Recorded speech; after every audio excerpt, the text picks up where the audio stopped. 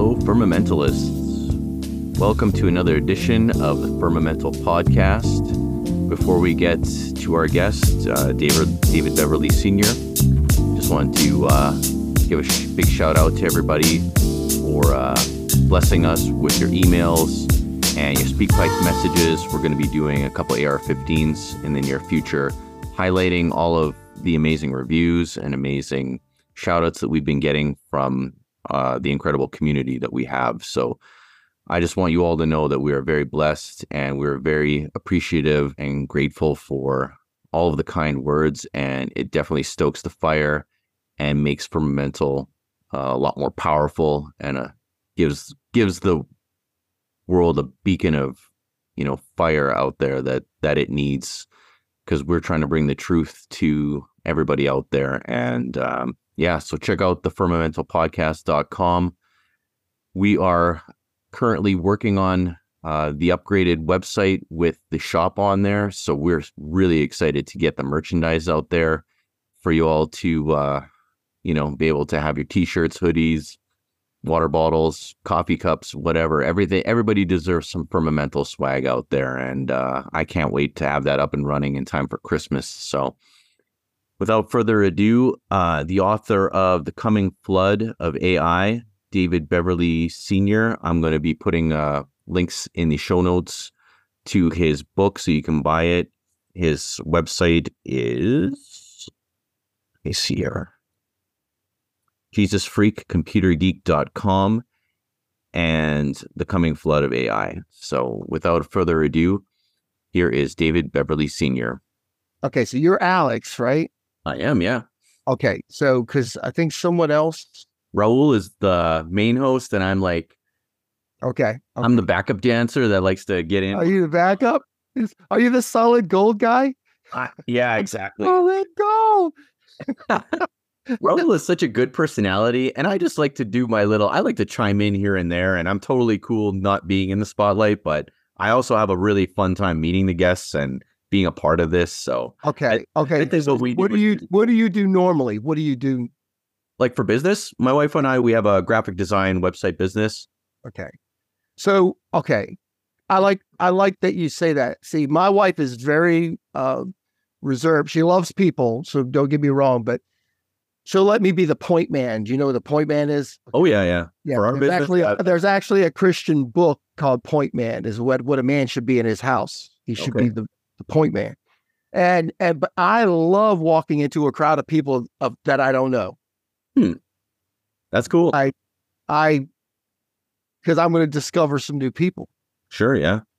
Okay. And everyone has a really cool story. Almost everyone, if they're willing to open up. Yeah. And so there's that. And that's why, like, the whole YouTube and the podcast thing takes off. Do you ever think about that? Like, why do we like to listen to people talk about stuff?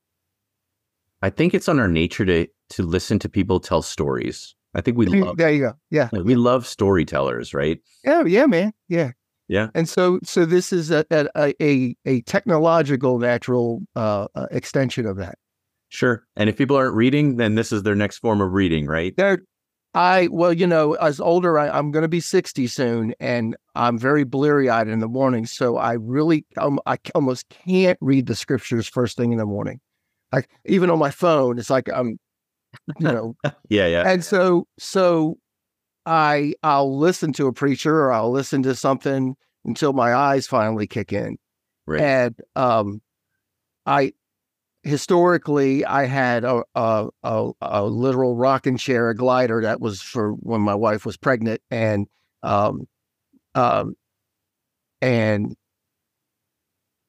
I would sit in a corner and I would open up my Bible first thing in the morning, and my coffee. Mm-hmm. Mm-hmm. And it's a lifestyle, or a habit rather, that is being lost on a lot of Christians. Sure, yeah. Okay. So people, I don't know, I can't say that they don't want to know their Bible, but these things require effort. Yeah, I mean, the way I use my Bible might be a little bit different than other people too. And I'm guilty of, I really go to it when I'm desperate for inspiration. Okay. And I'll just randomly open it. I'll just trust God that I open it on the right page. And Oh no, yeah. Okay. something will jump out at me. That flies with me. If you see the whole book, if you get the whole book, I did not write it in order. It was not linear. Okay. Okay. So Holy Spirit, an idea, a thought would pop into my mind. I'm very, very disparate in my thinking. There's 10 things in my head right now over here. Right. Okay. And like you're saying, you just open it up. Oh, wow, this is cool. And then Holy Spirit speaks to you and points out something, shines a light on something, whatever. And then the preacher preach, you know that you live it too. And to me, that's a joyful thing. And I'm just speak to men. The men are more interested in the sports stats than what God says. They're more excited about the football teams than what God's doing. Right. Yeah, I'm guilty of that too back in the day. And well, okay, yeah, I was guilty because I was wanting to be a pro musician, a famous guitar player, right? I aspired to all that, and and so it's really, really happening at a time when we need to be warriors for Christ Jesus. And I'll say what I consider to be like common knowledge in Scripture. For God so loved the world that He gave His only begotten Son, that whosoever believeth in Him shall not perish, but have everlasting life. It's emphatic. Shall not perish. Mm-hmm. It ain't happening. That kind of thing. And I'll talk to somebody about Scripture, and they look at me with a blank stare, like, "Well, I don't know that." Well, and they've been churched for 40 years. Yeah, do it. Why do you even go? Yeah, I think there's so many people. I would say most people just go through the motions. The ones that are going, that drives me crazy. But what's the point? Yeah, when I physically went to those buildings, I had such a hunger for as much knowledge as possible. And I'm sitting around all these people that are just going through the motions, wrestling with their children. Nobody's listening to anything. I'm like, what is happening here? Like, this is not what I want, You said a thing that said hungry for knowledge. Me too, right? I want to know. This is why I'm studying Paleo Hebrew. This is why I aspire to want to know Hebrew, the original language of the Scriptures. And so you have to put in the time. King David said that I'm not going to give an offering that doesn't cost me something. Why would you dare do that? Here's my offering. I was sitting collecting spiderwebs in my garage. Here you go, God. Okay. Like my latest offering right now, honestly, is doing the audio version of my book. It is a giant pain in the butt. Okay. And then I'm like, I'm tired. I come home from work. I don't feel like doing this. And then I'm reminded that this is my offering. It really is. How many pages is your book? Like, how big is your book? It's only 106 pages. Oh, okay. It's the size of a coloring book, and it has a whole lot of pictures in it. So, hey. All right. And so, is it available like to order? Oh yeah, it's available. If you go to floodofai.com, there's a link right there on the website. It's got a picture of the front page of the book. Because I'm on your other site. I'm on the Jesus Freak. Oh, no. Go to Flood of A.I, which is actually just a subset of the Jesus Freak site. So because of time constraints, I knew I wanted a website that was sort of like the good. I see it here. Yeah. Each section in the book could be a book in itself. Okay. Yeah. If I'm explaining what money really is, which I do, which is an important part of end times, of eschatology, people will go, "Oh yeah, no," because no one can buy or sell unless they have the mark. So it has something to do with money then, right? Yeah. Okay. So, That's one thing that's been jumping out at me a lot lately oh, is really? Well, what about it? What about it? money has really been bothering me lately about how What do you it's mean? fake. It's not real anymore. That's really Okay. bothering me. Okay. All right. Well, okay. Let's go with that. When in your mind and your understanding, when was it real? When was the last time it was real? I would say probably more when I was a kid, when I would get paid in cash and then I would have it, Okay. and then I would use it, Okay. physically use it. And now it's just whatever. I'm getting thousands of dollars digitally put into my bank account and I have absolutely no Okay. there's almost like no value to it. There's no Okay. physical weight. There's nothing. You're prophesying and you don't know it. Oh, okay. No, you are. Listen, but I want to challenge you on your thinking, not because I just want to be belligerent. I want you to get more understanding. For sure. Yeah. Okay, so this is a dollar. You see that, right? Yep. Yep. Okay. You know that this dollar is endued. This is a talisman. This thing is marked up. This literally is a black magic. There is no such thing as white magic anyway. It's a magic device.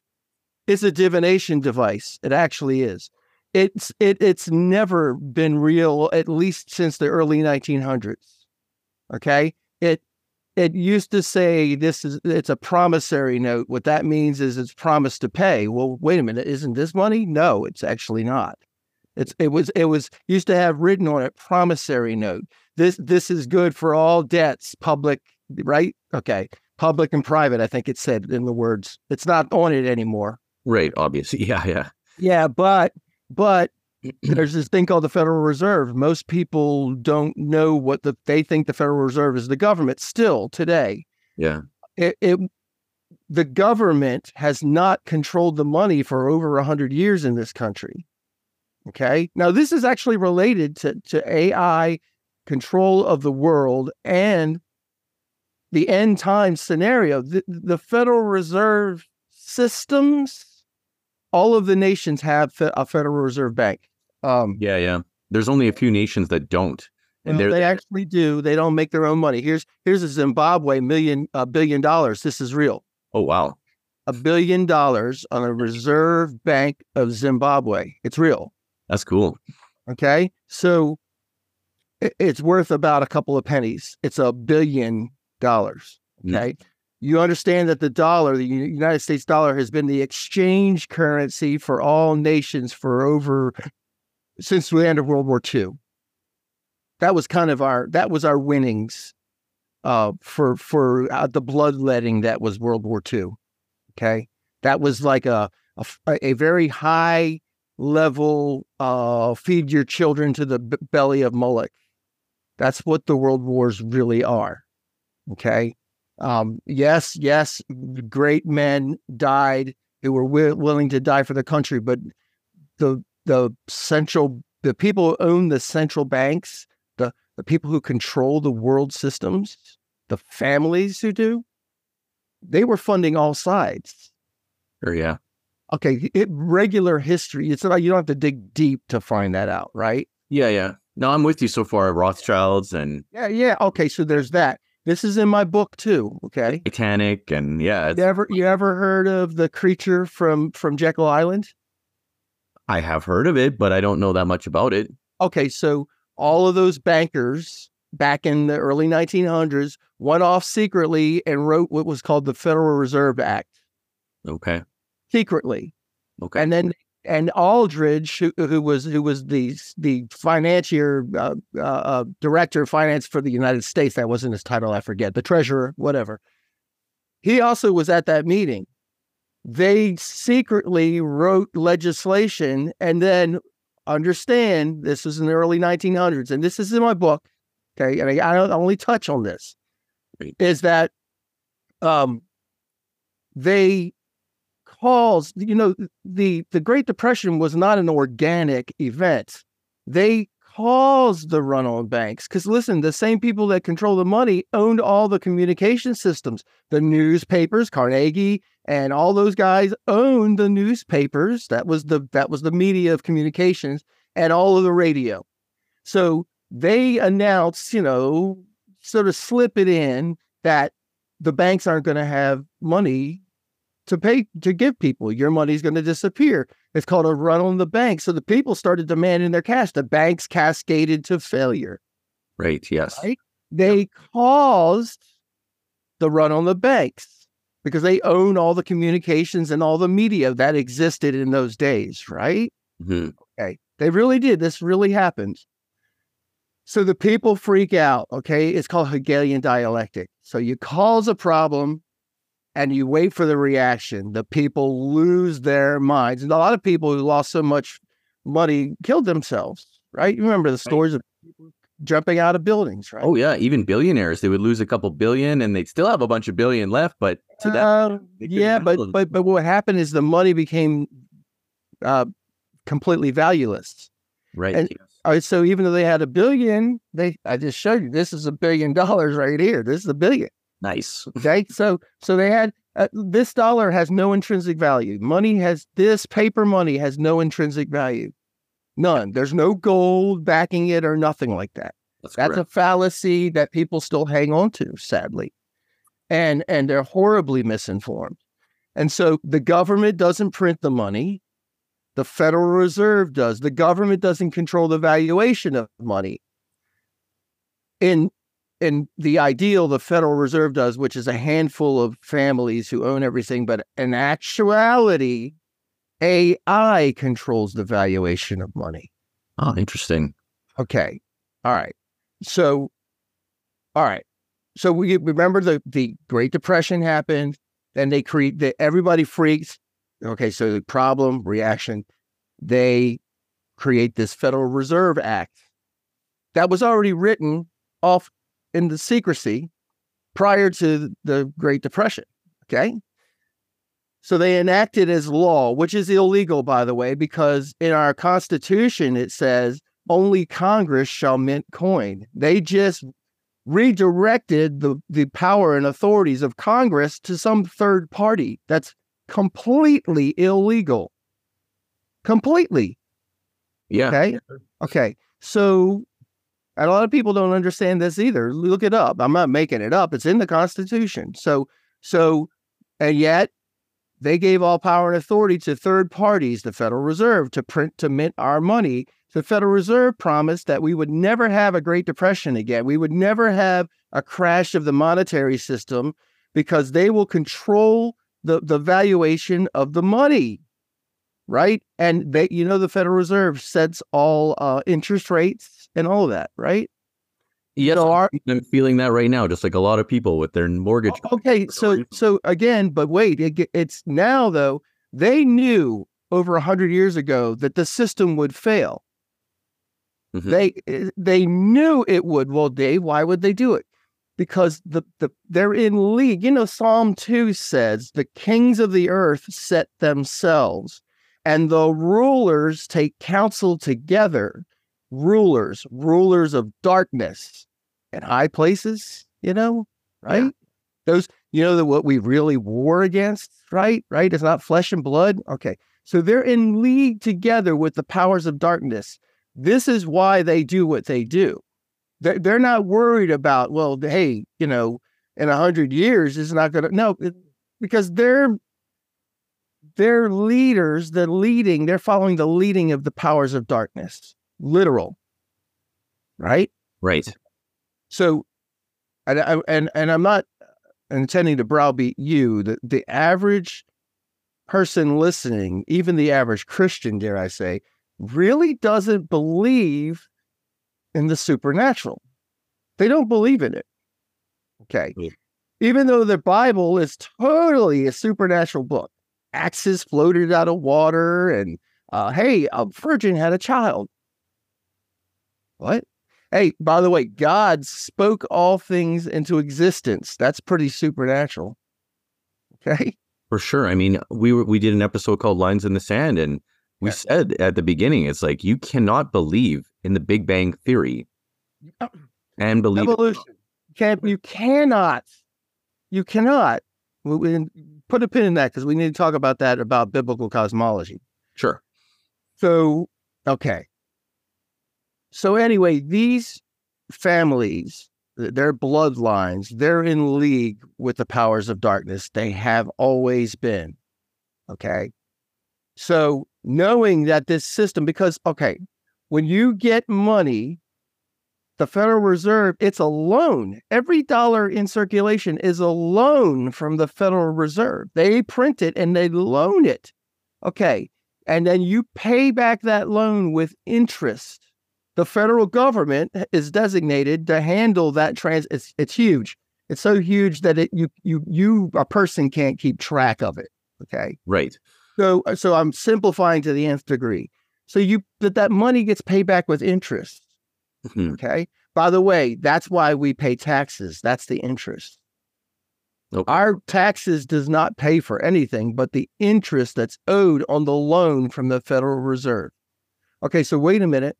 How do you pay the money back? What do you pay the loan back with? You work. You actually put in effort. Yes, you work, but what are you paying them back with? You're paying them back with these.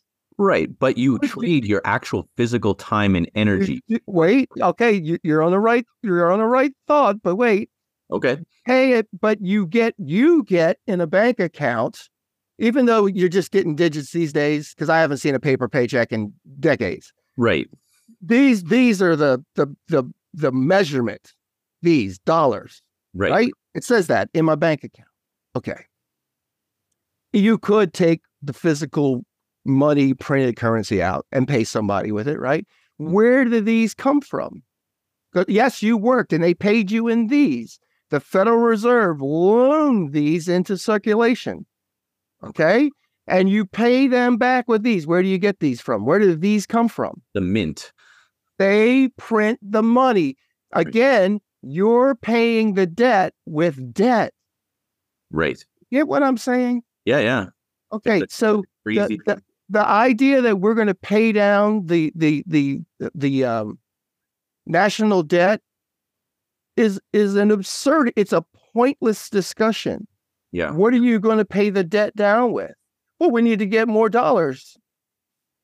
Those dollars are loaned. You're paying debt with debt. By the way, we're all slaves because we work and they pay us with promissory notes. It doesn't say that on it anymore, but that's what it is. Yeah. It's a debt note, a promise to pay.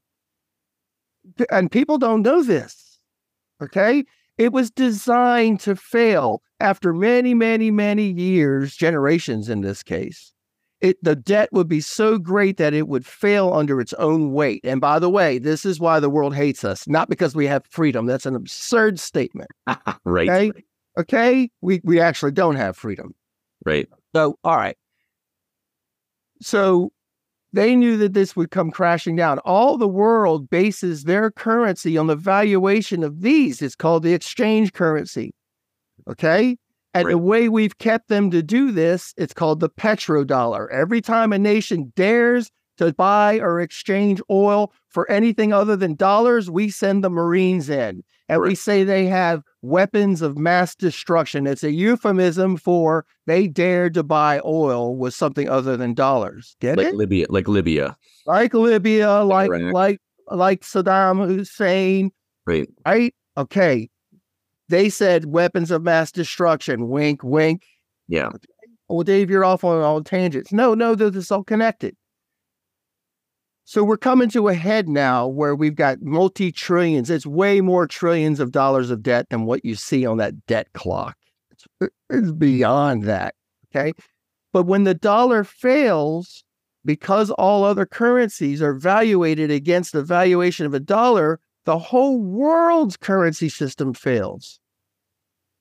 Because all the monetary systems are built upon the Federal Reserve System. Mm-hmm. Okay? Even if all of them. Why? Well, China doesn't have a Federal Reserve Bank. Yeah, but their money was based on the valuation of dollars. Right? You see what I'm saying? Okay. Oh, yeah. Okay, so when the dollar crashes, see, this is what people don't understand. The whole world is going to be in utter financial chaos and loathing us. Okay? All right. And the desperation will be, well, we got to fix this. I'm simplifying to the nth degree.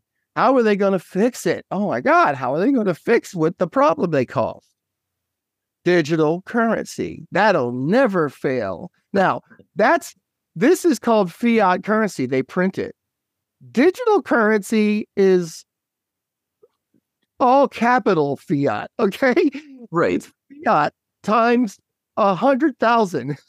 So is Bitcoin the answer, or is it just part? No, it's fiat? Listen, temporarily, people will get rich because it's more fake than this is. Right. Yeah, exactly. Right. And hey, when you spend Bitcoin, what are they evaluating Bitcoin on? What do you hear a single Bitcoin is worth? What do they say? I think it's worth 25,000 right now. Oh, 25,000 what? US dollars. What did I? Right. So if the dollar is worth 0, how much is the Bitcoin worth? Who knows? 25 million times 0 is 0. Correct. See, this is where right now, sure. Because if somebody gave me $1 million, it has purchasing power, and I'll go and I'll buy land because that always has value, right? Yeah. Okay. That, by the way, that's the wisest, in my opinion. I'm not a financier, but land, property, it's why it's called real estate, right? Okay, there you go. Okay, all right. Yeah. So, all right. So now they're going to digital money. First of all, and I can show it. It's where I have it in my book. I'll show a piece of my book. I can share, right? Did you set it up? I can set up to share. This will be. I'm gonna. All right. So I'm going to show this. I'm going to share this screen, and right there. Okay, you can see this, right? I can see it. Yes. Okay, so I'm going. Where is it at? I got to find it. I forget. Yeah, I did write the book, but I forget where it's at. I read some of it. I read some of this last night. It's fantastic. Thanks, man. I appreciate it. Well, I definitely will be purchasing this book, and I recommend other people do as well. But I loved your caveat at the beginning. It's like, first get good with God, and then read this book. And I'm like, okay, cool, check. I got the prerequisite. Hey, brother. I mean, that's the other thing, is if you don't know Jesus Christ as Lord and Savior, who cares about any of this? Oh, exactly. Yeah. Okay. Because you don't have a future. But if you know Jesus Christ as Lord and Savior, you have an eternal future. It's freaking awesome.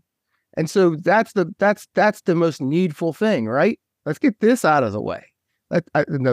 No, sorry, Lord. Let's get the most important thing done first, right? Right. And okay, so let me find it. I want to find a Federal Reserve part. But I don't even remember where it's at. So I do talk a whole lot. I mentioned Kabbalah and about how there we go. This is interesting here too. That whole Hegelian dialectic thing. Okay. This is Robert Strange McNamara. Do you remember a thing called the Vietnam War?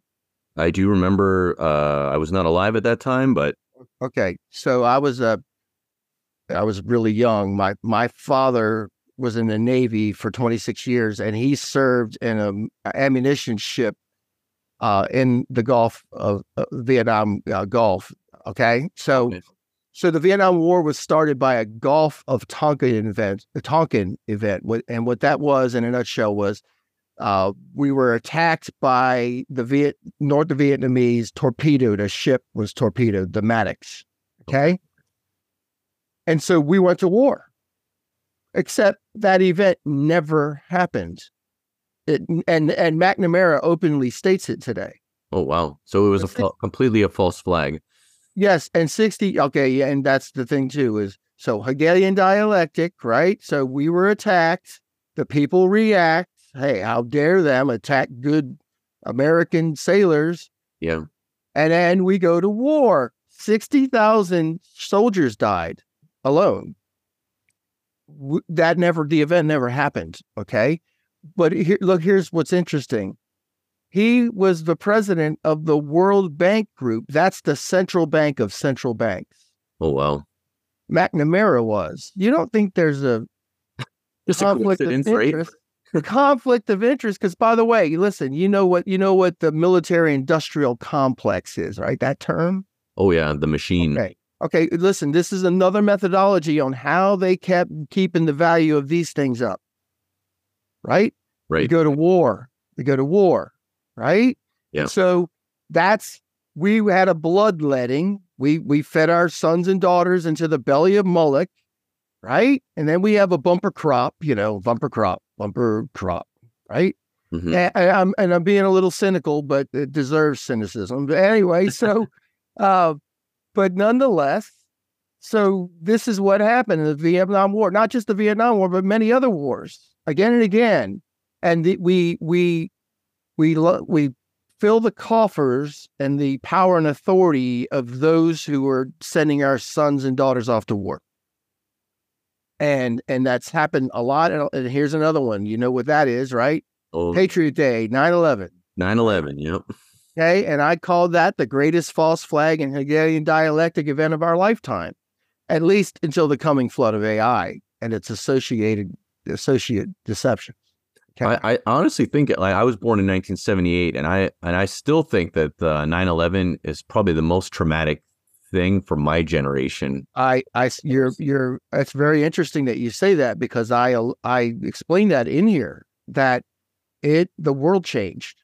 9/11 wasn't just a U.S. event. These were the covers of newspapers all over the world. And I was in South America on a science mission for NASA, and the covers of magazines and newspapers had the world Twin Towers, fireballs shooting out of them.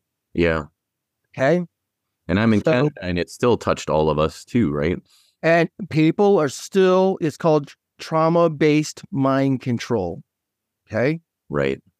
And listen, and people will take offense, and that's how it's called a stronghold in Scripture, a demonic stronghold. Okay. If somebody comes to you and they tell you the truth and anger rises up in you, that's called a demonic stronghold. Oh, wow. Okay. Just think about that. Someone's like in Galatians, it says, I tell you the truth, so now I'm your enemy. Right? Yeah. And I had people in church, brothers and sisters in Christ, square up on me, come and get in my face because I dared say that our government was involved in a deception that we call 9/11. Right. I mean, look at the last 2 years. I was screaming at everybody that the PPE that everybody's wearing on their face, the box even says it doesn't protect you. And everybody's getting mad at me that I'm not falling in line, And that was, listen, believe it or not, that has connections into the same trauma-based mind control of 9/11. I know it's like, well, how can it be connected? Because there's a spirit of darkness that lays over the nation. And it still remains right now. Yeah, for sure. Okay. So this is why we must in these days be salt and light. We need to get not just on our knees, on our face before God, humble ourselves before God, pray and seek his face, turn from our wicked ways, and he'll heal our land. That's Scripture. Okay. Yeah. All right. Yeah. And then will I hear from heaven, he says, right? So this is that group, right? Nelson Aldrich, right? And Andrew, Henry Davidson, Arthur Sheldon, Frank Vanderlip, Paul Wahlberg, right? Okay. These guys were all the powerful bankers, but when we say bankers, we're not talking like your local bank in your town. Okay. These guys were unimaginable. Warburg had an unimaginable power and authority. Okay. They caused the run on the banks. We're back at the digital currency thing. Okay. Okay. So Wilson, President Woodrow Wilson, is the guy who signed the Federal Reserve Act. Okay. Setting the nation up for utter financial failure, maybe not in days or months or years, but at some point. Okay. Okay. But yes, people will line their pockets and get rich, and industries will be created for a long time. But in the long run, the nation will fail. And by the way, whoever controls the nation's money controls the nation, not the government. All right.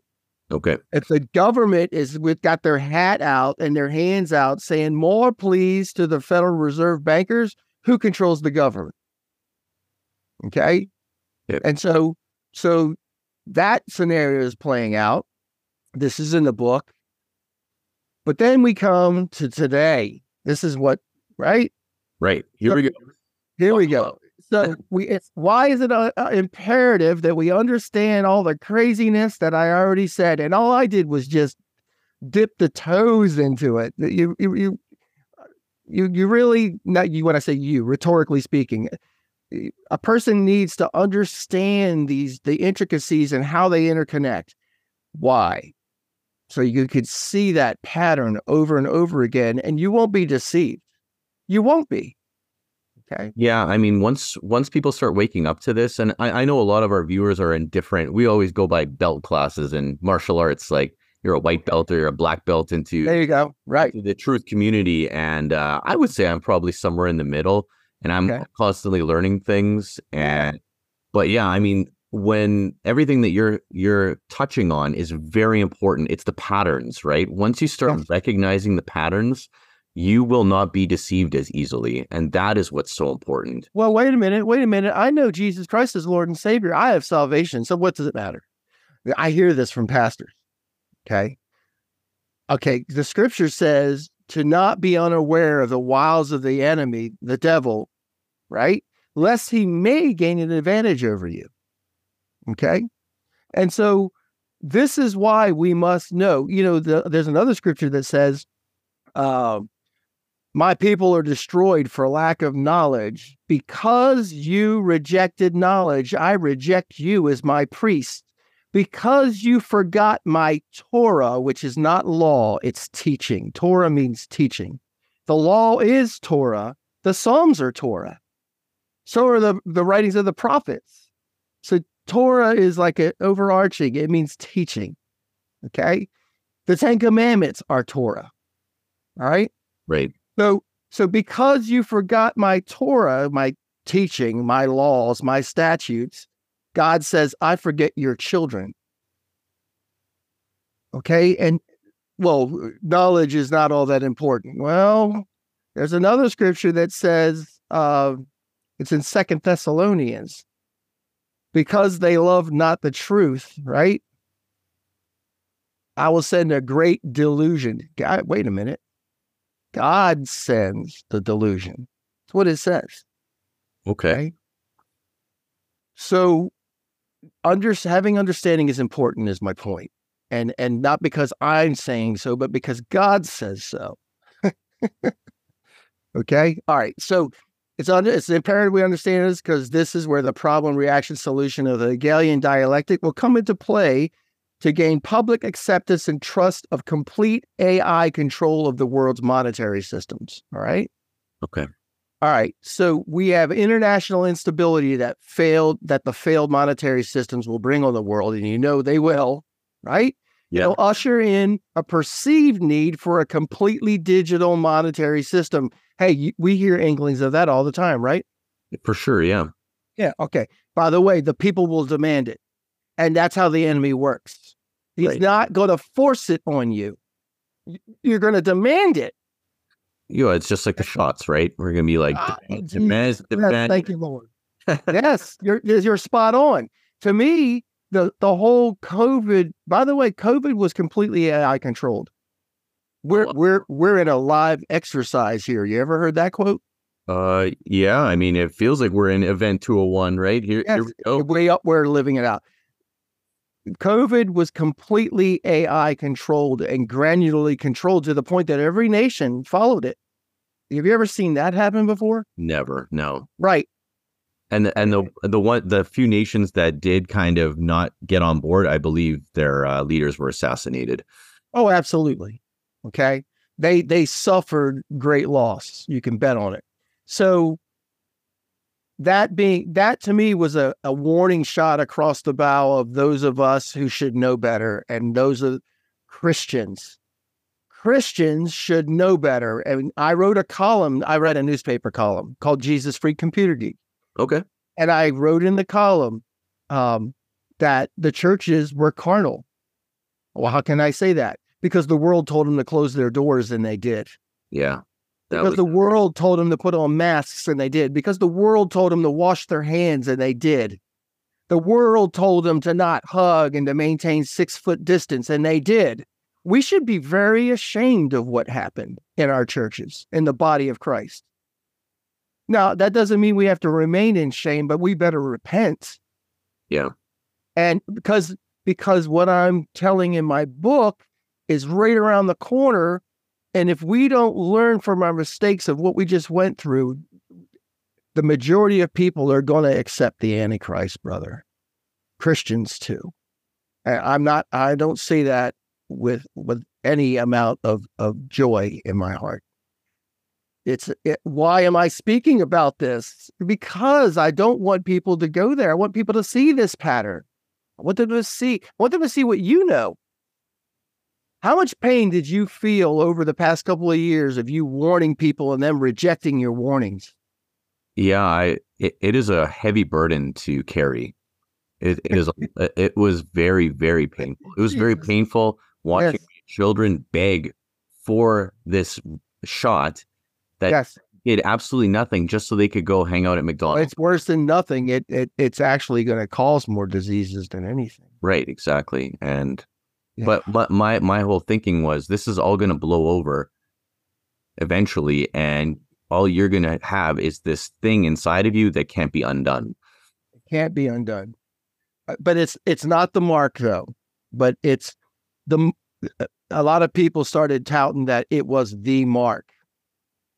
The mark is not a single event. He will cause those, right? He will cause.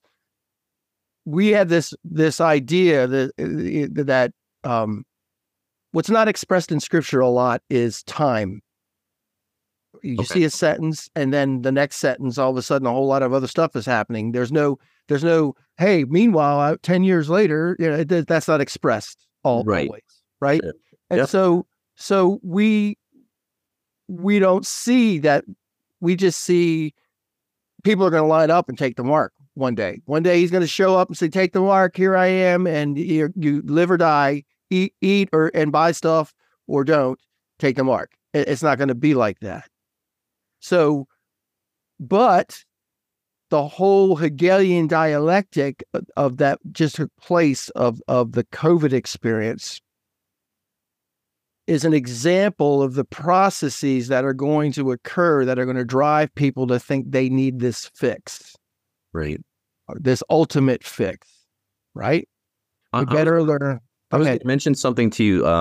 One of the things that keeps me up at night that really hurts my heart is all the different cultures all around the world.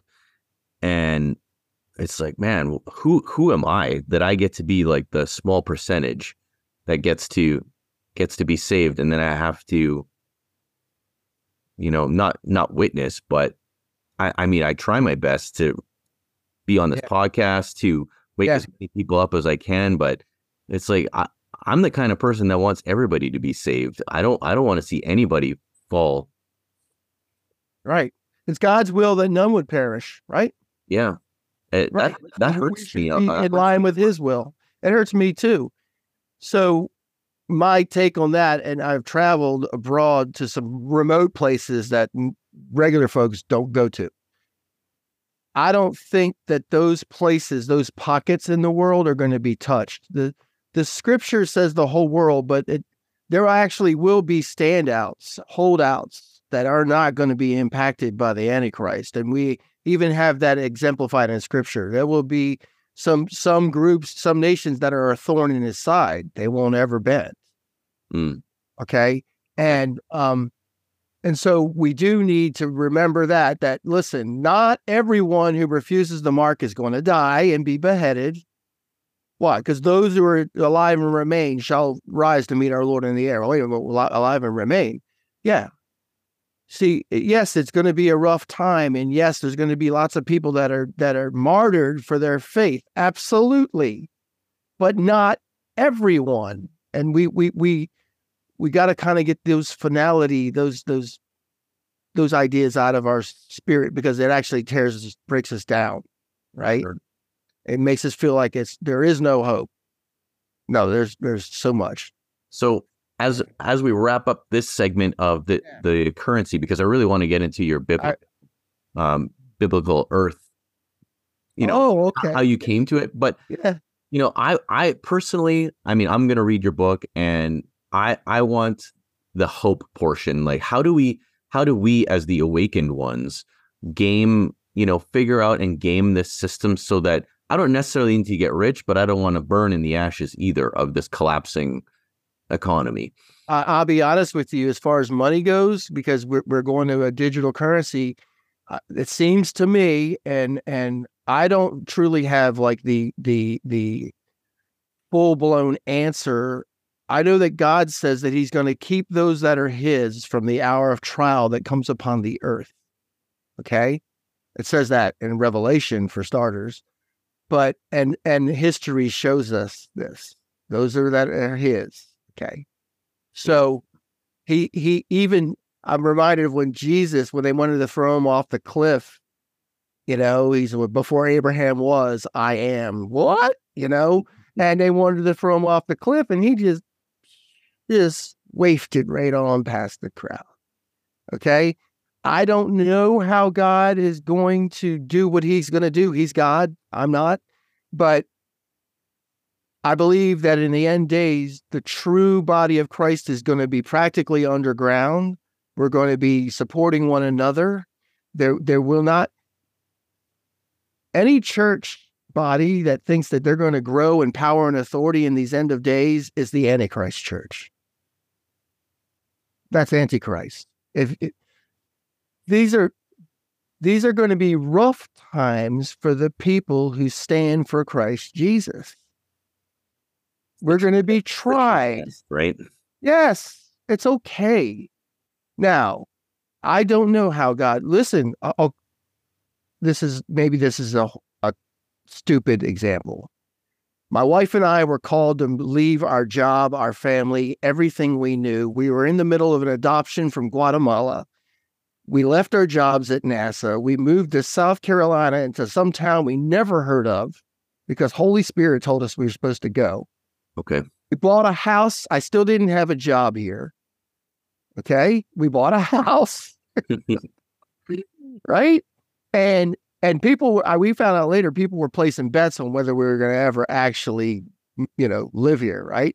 Right. Somehow God worked it out that I was able to fly back and forth to work for about a year. Each week I'd fly up. I had a friend who gave me a free place to stay. I had another friend that let me park my car at his house. So it was like 3 minutes from the airport to his house. And I could leave my car there on the weekend. He just let me. It didn't cost me a thing. You see where I'm talking about how God works things out? Oh, it's amazing. Yeah. Oh, yes. See, a double-minded man is unstable in all his ways. I don't know how God is going to do it. I just know that He will. Yeah. Okay. The leap of faith. Well, but listen, we were excited about what God was going to do. See, well, by the way, we did not have $35,000 to adopt a child. So how did we do it? We don't know. We didn't go to the church and ask for people to give money. Ever. Never. Mm-hmm. Not because I'm too prideful. It never happened. You get what I'm saying? Yeah, I hear you. Yeah. Now, did we have some rough times? Did we have some hard times? Did I sit around and cry, Lord, I need a job? Every Sunday at church, I was teaching Bible study at the Church of God we attended at that time. I'd be crying, I need a job. I need a job in the state that I just moved into. Mm-hmm. Okay? Okay. But we knew that God told us we were supposed to be doing this. We knew that. We didn't know why. He showed me, like I'm talking to you. This is part of why. Because I'm telling you, I don't know. By the way, we took an $80,000 a year pay cut. How did we survive? Get what I'm saying? I hear you. Yeah, for sure. Okay. All right. And I hope I'm not getting on your case. I hope that I'm encouraging you. But listen, I don't know how God does what He does. He's God. He works out all this other stuff over here. I don't know Jack. For sure. I Right? mean, I left I left my government job at the height of it, and I just got hit with this lightning bolt one day that said that I was done, and and it was time to sell my house and most of my belongings and put Yes. backpacks on my wife and kids and go and adventure and see the world and just do as much as we can before it was too late. I wanted to make those memories with my children while they were still young enough to think that I was a pretty cool superhero. Right on, dude. And whatever was going to happen after that adventure was going to happen. And I trusted that there would be, that divine protection. And sure enough, like there was some rough patches, and yeah, there was a few different leaps of faith. And eventually my wife and we ended up working together. And that's an amazing story too. That's cool, right? Yeah. It's almost like a dream, right? Yeah, I mean, Yes. we made more money during the pandemic than I'd ever done at my government job, which I thought could never happen. See how that works out, though? See, listen, I don't know how we're going to make it through this time. I just know that God has a plan. Now, what's interesting about his plan is he doesn't reveal what's up until it's time, because we'll screw it up. Okay, we'll jump ahead, kind of like Abraham. You told me I was going to have a kid, so I'll just have sex with this woman. She can have babies. Right? Yep. Okay, that's what we do. It is amazing though, the things that we go through. I mean, I can, like, I'm an electrician by trade, and I keep saying, like, I feel like I'm half unplugged from the wall, and it's just kind of arcing and sparking while I'm trying to disassociate myself from the matrix, but still play within some of the rules. I completely want to unplug, but I can't. I mean, we still have to live within this reality that we're living. Oh, you're really resonating with me, because I work for a PBS affiliate, and you know how left-leaning a PBS affiliate is? I can imagine, sure. And I'm so the antithesis of that, right? Mm-hmm. But I'll be salt and light at work, and there's a lot of Christians where I work. But listen, let me close up on this thing with a whole money thing. Okay. If that's okay. Yeah. Let's do that. Right. Get into your journey on the bill. All right. So look, they planned this whole time to have money that would fail. Yet 100 years is nothing to eternal beings, by the way. Okay. 100 years sounds like a lot to us, right? Okay. So we come to this day, it's called digital cryptocurrency, right? So, and I write in the book, the Federal Reserve systems were designed to fail at their onset, okay? As world governments are crushed under massive debts of fake money, which they are, the people in great panic over losing everything will be fooled into accepting a virtual reality, digital cryptocurrency. We see that. It's on magazines, it's in the news, it's everything. They'll believe it's the fix. That is AI driven. That's not driven by men. This is what people don't understand.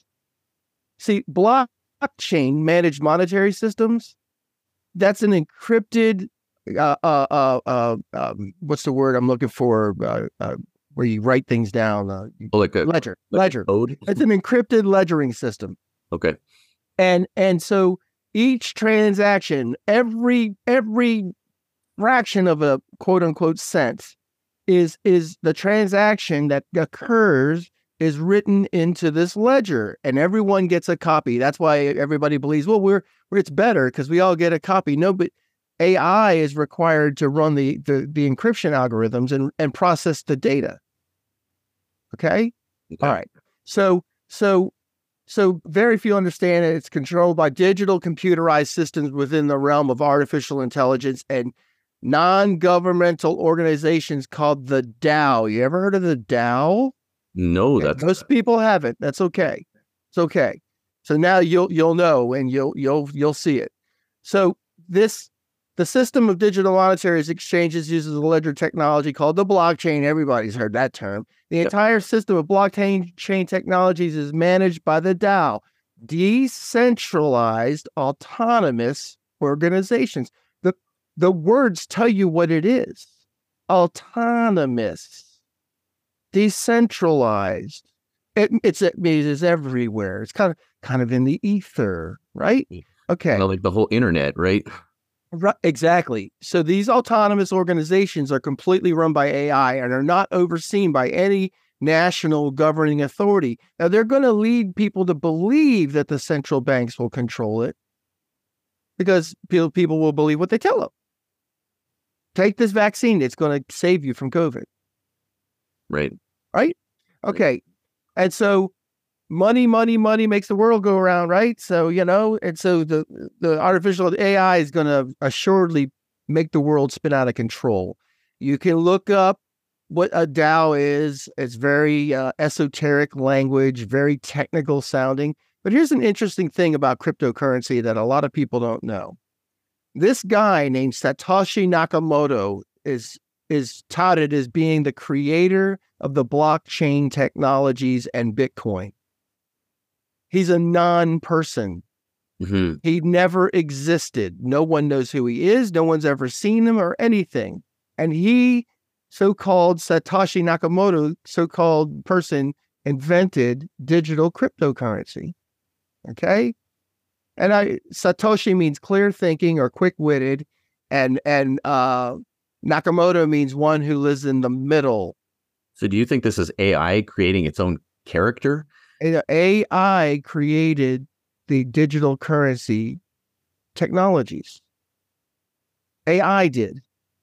Well, okay.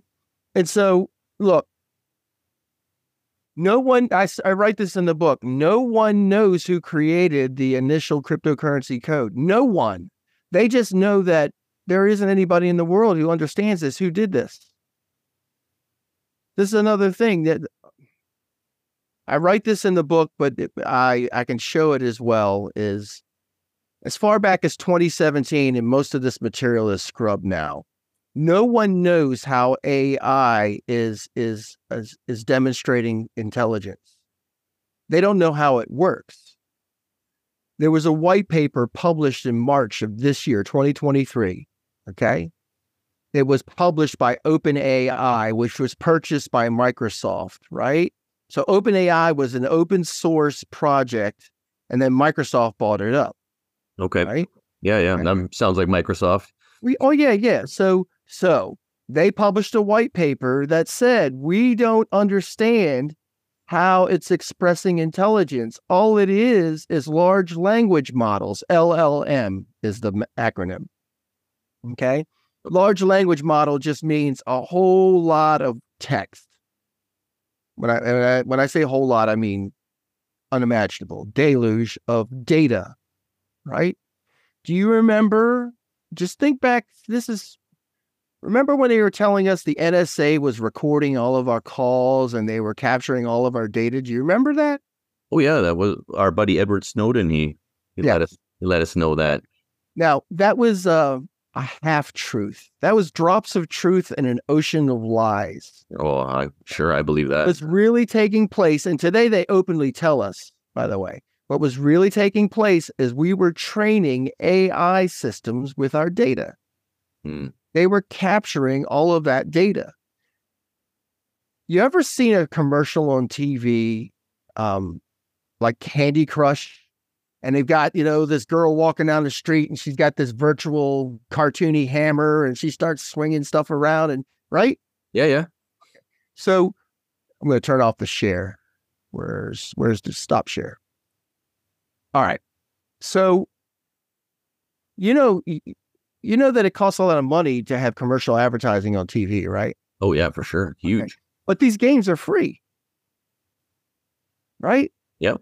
So what funds that whole end of gaming industry? Because a lot of the games, especially on cell phones, are free. Oh, they got click through on ads. Okay, how many of us actually click the daggone ad? I've never. Okay? Yeah. No one. So that's a fallacy.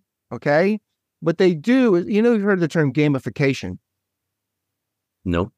Okay, so that's a term, you're going to hear it a lot now that I mentioned it to you, okay? Okay. So gamification is what they're doing in the workplace. They're doing it in education. They're doing it in every system, is they're making it so that you maintain interest to keep doing whatever it is you're doing. Right. So they gamify it. So there's a next level. Oh, I'm going to win 100 million points. Hey, Yeah. it's kind of like the dollars. Yeah. They're worthless. I'm going to become the VP of this company that I don't care about. Here we go. Yes, exactly. That means nothing. That when I leave, it's going to, fail, close.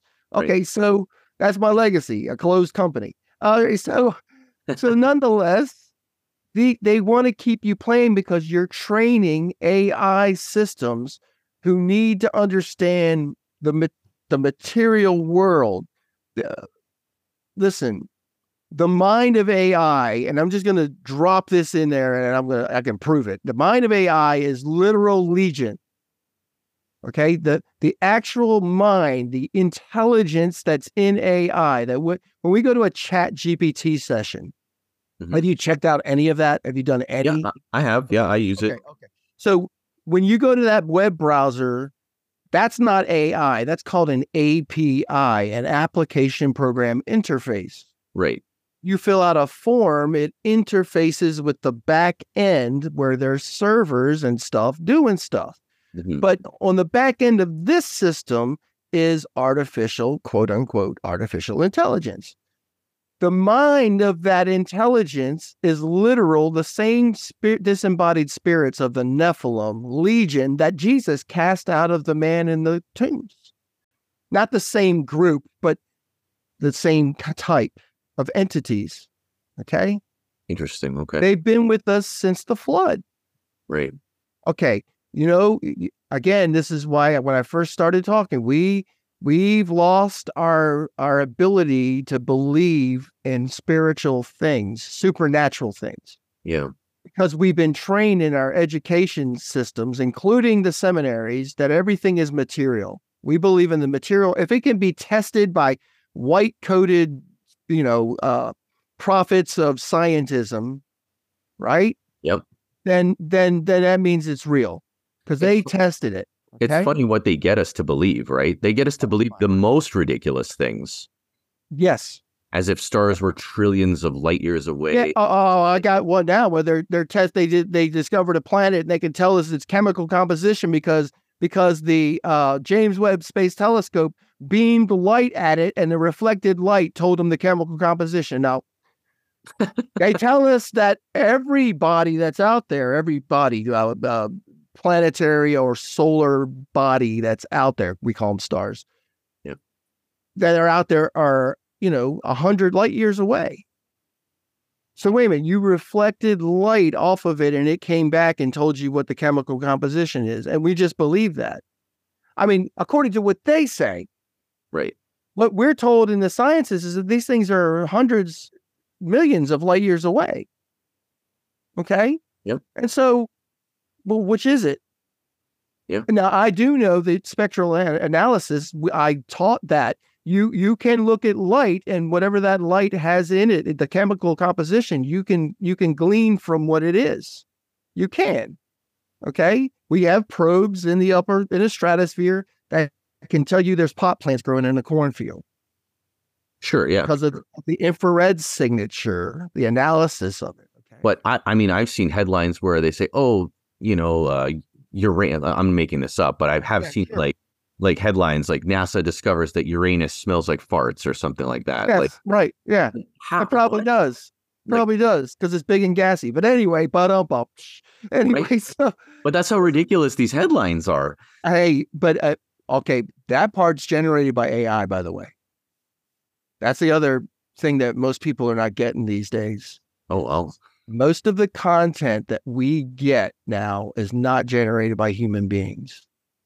When it used to be when you did a Google search, it returned on your query a bunch of, websites that people wrote, how I grow flowers in this, homemade, sunroom or whatever. Sure. Right? So not today.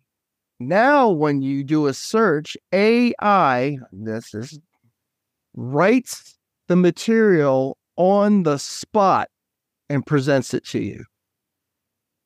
Okay? Well, Dave, we're going to 100 websites. AI writes the material on the spot.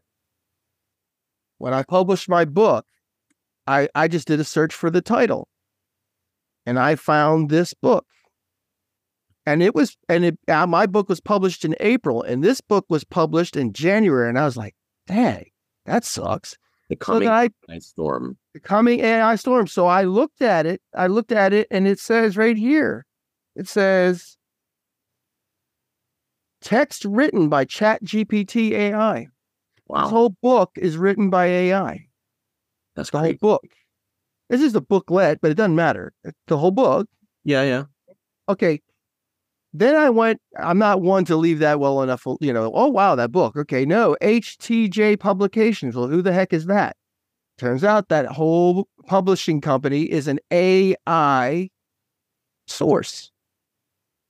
It's AI. They have hundreds of resources online, coloring books and kids' stories and hundreds. Then I went and looked, because again, I'm weird like that. I went and looked and just looked at it. Look inside. You could do that on Amazon, right? You could look inside. Sure, yeah. Turns out that half those titles that I looked at least just a sample set, had no content. It had a cover. They don't write the book or print it until you order it. Interesting. Well, Dave, come on. You see, AI is not humans. See, when we process something, you've done a project where you plan it out in your head and you linearly flow through this process and then you assemble it and all that kind of stuff. AI does that process 1 million times in the amount of time it takes us to think about it. It does from end to end. It's not operating in human time. And this is why it's hard to get your brain around it. Okay? Because it's not human intelligence at all. Right? Okay. Do you think that AI and the spirits that float around, yes, because of the flood, right? The disembodied spirits. Do you think one in the same? Absolutely. So, okay. I was teaching before we started hearing about ChatGPT. I was teaching and writing columns for years that AI has been controlling the world through tech, since the mid-90s, 1990s. Oh, really? Oh, wow. Oh, absolutely. Okay. But people didn't notice. Okay. People didn't notice because our interface with the AI was slow.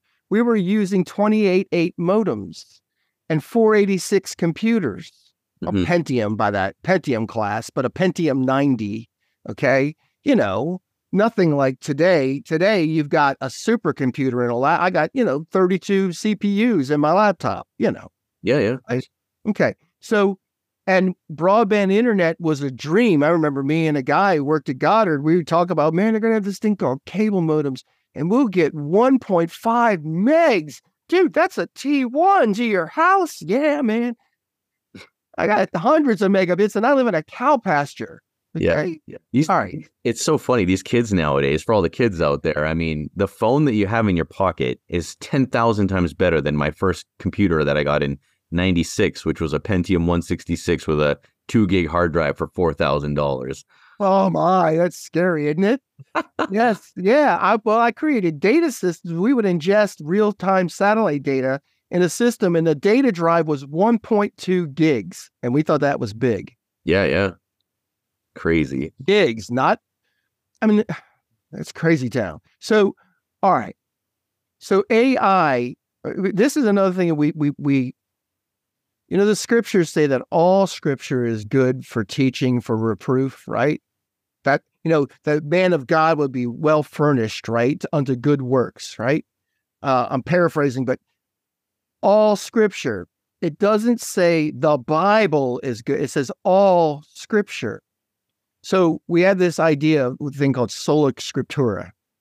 And I had a guy attack me one time saying, you don't believe in sola scriptura? I'm saying, I absolutely do. By scripture alone, meaning, right? But the question is what exactly is scripture? Okay? So we have a definition of what Scripture is. Now, it's God breathed, that Holy Spirit inspired, where men of God heard the voice of the Most High through Holy Spirit, right? And they were inclined to write down what they knew by the leading of Holy Spirit, right? Right. It's not like they went into a trance and started writing. So it wasn't like that. Mm-hmm. That's what divinators do, Right. And so, and they were following the leading of Holy Spirit, right? Not by might, but not by power, but by my Spirit, says the Lord, right? So God doesn't work in the ways that man thinks, right? Yeah. So, praise God. Thank you, Jesus. Anyway, so I include all of what we call the apocryphal books as Scripture. Now, should I read them and go, first of all, if they take away from Jesus as Lord and Savior, he's the way, the truth, and the life. All things were made through him. There's nothing that was made that was not made through him. If they go away from that, they ain't Scripture. It's probably a bad idea. By the way, we all read books that ain't Scripture. Yeah. Okay. And so, Book of Enoch, Jasher, Jubilees, these are really important books for the end of days. Well, why would I think that? Because even Enoch says the things that God says, what he's writing down is not for these days. They are for a far off generation. Mm-hmm. I believe we are that generation. And that's why God's bringing it to the forefront. Y'all should know this. You should know. Hey, okay. In Enoch, we're explained what really took place in the flood and why God flooded the earth. Okay. Yeah. We're told in the Scripture, but a lot of people kind of like they turn it into like a pretty scenario. There were giants on the earth in those days, and also afterwards when the Benai Elohim, the sons of God, right? Yeah. What you were going to say? In the way they make the fairy tale, the cartoons of Noah saving all the animals. Yeah. It's like he saved all the animals because of the flood, but they never talk about why the flood. Right. They never talk about that. I know pastors who stand up at a pulpit and say, we don't really know why God flooded the earth. And I sit there and I'm like, oh my Lord, I know exactly why God flooded the earth. Okay. All flesh was corrupt. Okay. How much is all? Why did they ignore that though? Why did they ignore that? I guess they don't want to scare their people. To me, it's like, no, because we need to know this because Jesus said it's going to be like that when the Son of Man returns. I'm not making this up. Jesus told the disciples that. Matthew 24. Yeah. Okay. By the way, I write in my book, when Jesus says they were eating and drinking and taking in marriage, you got to understand who's he talking to when he says that. He's talking to a bunch of Jewish boys who grew up with the Scriptures that I'm saying we should read. Right. How do I know that? Because Jude quotes directly from Enoch. So they must have been reading Enoch. Right? Jesus quotes from Enoch and Jasher too. Okay. Old Testament quotes from Jasher. Joshua says, and the sun stood still on the earth. Is it not written in the book of Jasher? Yeah. The original backlinks. Right. Yeah. Look, or right. See, these people who we get our scriptures from, they knew all this other stuff. The Genesis is almost like an overview. Genesis is like a summary. Right. I liked what you said in your book that back then it was like common knowledge. Yes. Yeah. Right. And like I said, from what I read in your book, I was really impressed. So I can't wait. Thanks, brother. So God intended that it go away for a while. Mm-hmm. Because this is why those who are seeking after him and want answers for the end of days, we're going to get it. He's got it. He's preserved it for us to know.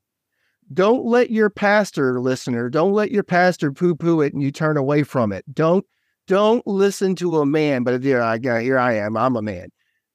I would encourage you not to let your pastor or people around you poo-poo this book.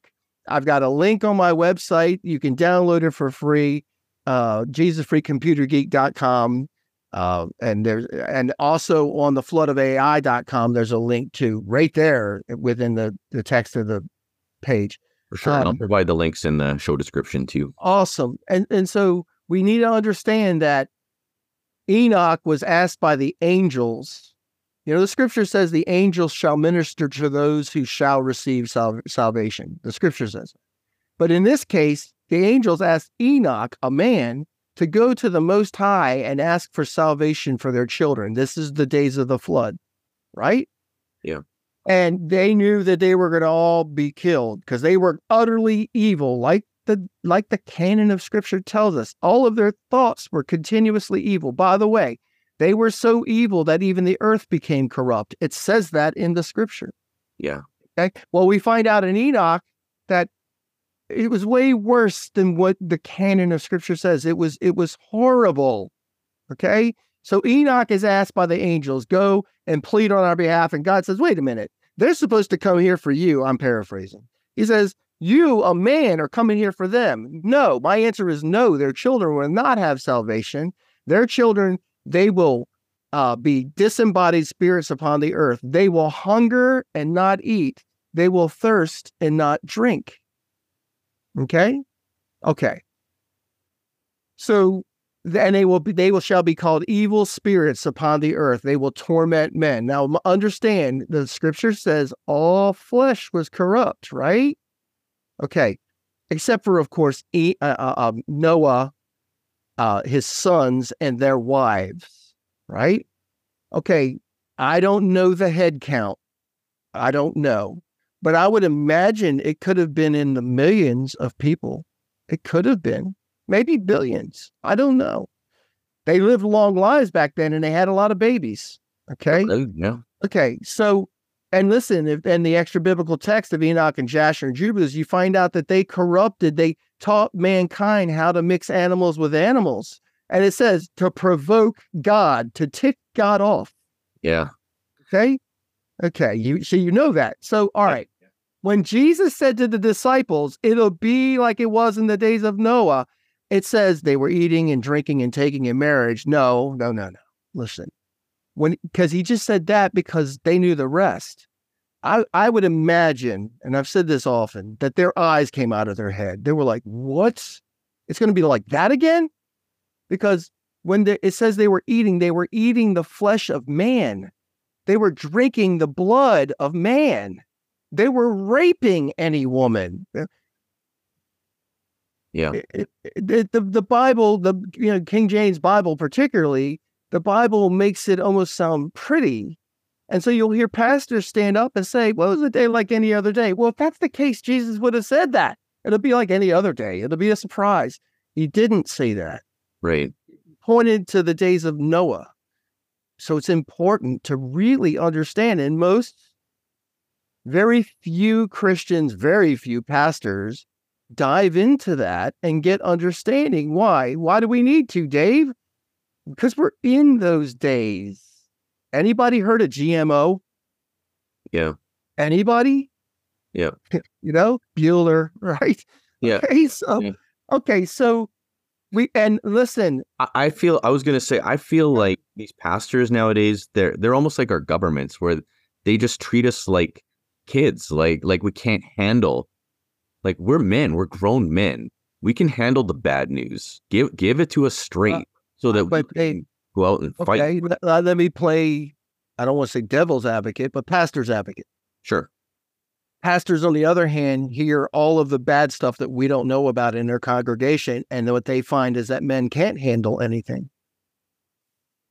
And I'm not making an excuse for them. They got to majority of. Well, let the man decide. Yeah. See, withholding the truth to me is worse. Yeah. You're protecting them from the Bible. Right. That's crazy. Yeah. Yeah. And so this is why I felt compelled to write this book. If you get a copy, you'll see I jump into an idea. Here it is. There it is. Here's some more information. Next subject. Right. Okay. Right. Because there's a lot. And so here we are now in those days, the days again that where all flesh is getting corrupt. Anybody heard of transgenderism? Right. Okay. All right. By the way, in Jude, when it says, and they went after strange flesh, it's not talking about homosexuality at all. Strange flesh was the angels who appeared as men. That's the strange flesh. Strange flesh is when men had sex with the animals that they had combined animals with animals. We had this thing called mythology. It's not mythology, it's history. Right. Those half horse, half goat men existed. For real. They were corrupt. Yeah. Okay, whole nations, intelligent nations, by the way, worship these things as gods. Why would they worship them as gods? Okay, I can tell you why. Commandments.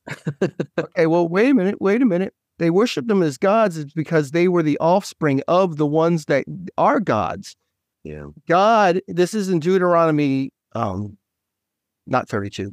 It's in Psalm 82. Okay. Says that God stands in the midst of the divine council amongst the gods. It says the word in the Hebrew is Elohim, and the word for the gods is Elohim. There's God.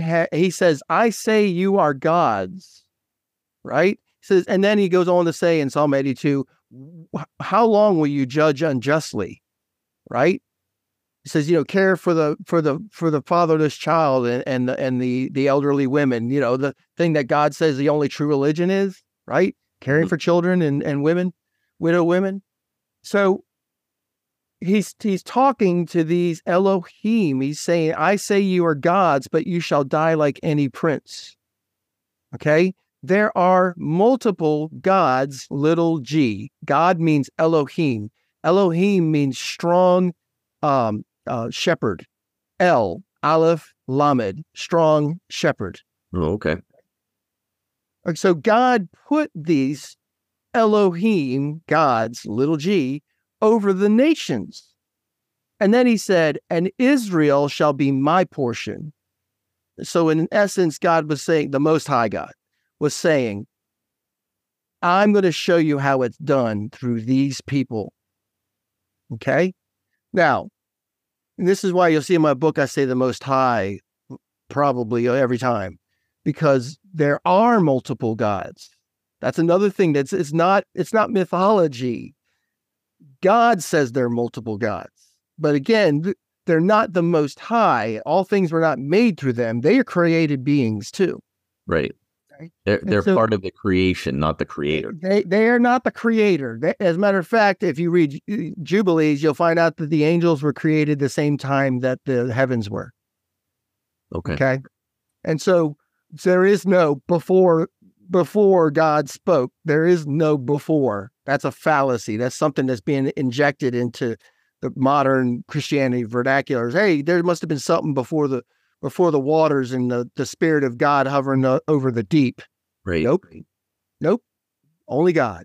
So I was going to ask you, did you go into NASA knowing these kinds of things? No. Okay. So, I'm going to tell you something. It's going to sound like a big fish story. All right. I love big fish. Okay. So remember, I've been in tech I was a weird kid, like really weird. I read encyclopedias for fun. I was the epitome of a nerd. I just loved knowledge. I opened like you do with the Bible. I opened the book and went, "Oh wow, that's interesting." That's it. Okay. Yeah. Okay. So I didn't grow up in a spiritual family. We knew Jesus was God. That was always taught in my house, but we didn't live accordingly. Okay. I had a good American moral parents. My dad worked. My mom stayed at home. Classic American family. Okay. But no church, none of that. Okay. So along comes this thing called the internet. Okay. Mm-hmm. It was called ARPANET first. It was the MIT and the military creating this so-called network that would communications infrastructure that would survive a nuclear blast. It was called ARPANET. Okay. There was a few nodes on it. There was some servers for some banks, servers for the army and educational institutions, higher education. So I was working as a civilian for ChemD Aberdeen Proving Grounds, and I put my then resume on this thing called the internet, this new thing. I get a phone call from NASA. And they took me to lunch and asked me how much money did I need to make. That was my interview for NASA. I'm not lying. That's a pretty cool interview. I'm serious. I to this day, the whole time I was sitting there, I couldn't believe it was happening. It was like I was just along for the ride. I was like, whoa, this is happening, right?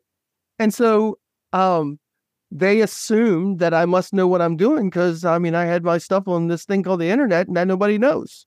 Oh, wild. I was just doing it for fun. I thought, oh, that'd be neat. Yeah. Okay. So, and I tell this to people, I'm a manager now for state government agency. And when they took me to my workspace, they said, here's your computer. And it was a bunch of junk parts laid all over the place. Okay. Now, listen, they didn't tell me any network configuration. They didn't tell me anything. There was just a bunch of garbage thrown in a pile. And it said, there's your workspace. And I didn't even ask a question. I just went over there, put it all together, asked somebody about network configuration because we didn't have high band, Ethernet everywhere. It was a different kind of network. Right. And put it on the network, and then they figured, oh, he belongs here. That's the perfect guy, right? Yes. And listen, what it led to, because of my willingness just to do whatever. Okay, whatever. That's cool. Mm-hmm. And doesn't matter if, first of all, I was in tech before there was such a thing as certifications or anything, Yeah. And so, so we made stuff up. Well, yeah, you're a pioneer at that point, right? Yes, we were just having fun. Just have fun because that's what you like to do, right? It's like a bird singing. Does he try hard to sing? No, that's what he does. Right. So, this guy named Mike Camberiotti, who was a thorn in everybody's side. He was this real maverick dude that never took no for an answer for anything. And he was a little bit up the food chain, but he wasn't at the top. He could be. I watched him get knocked down by somebody who was higher up. But he would browbeat people until they finally caved in and would do what he's asking. He was asking for somebody to work for him on what he called special projects initiatives.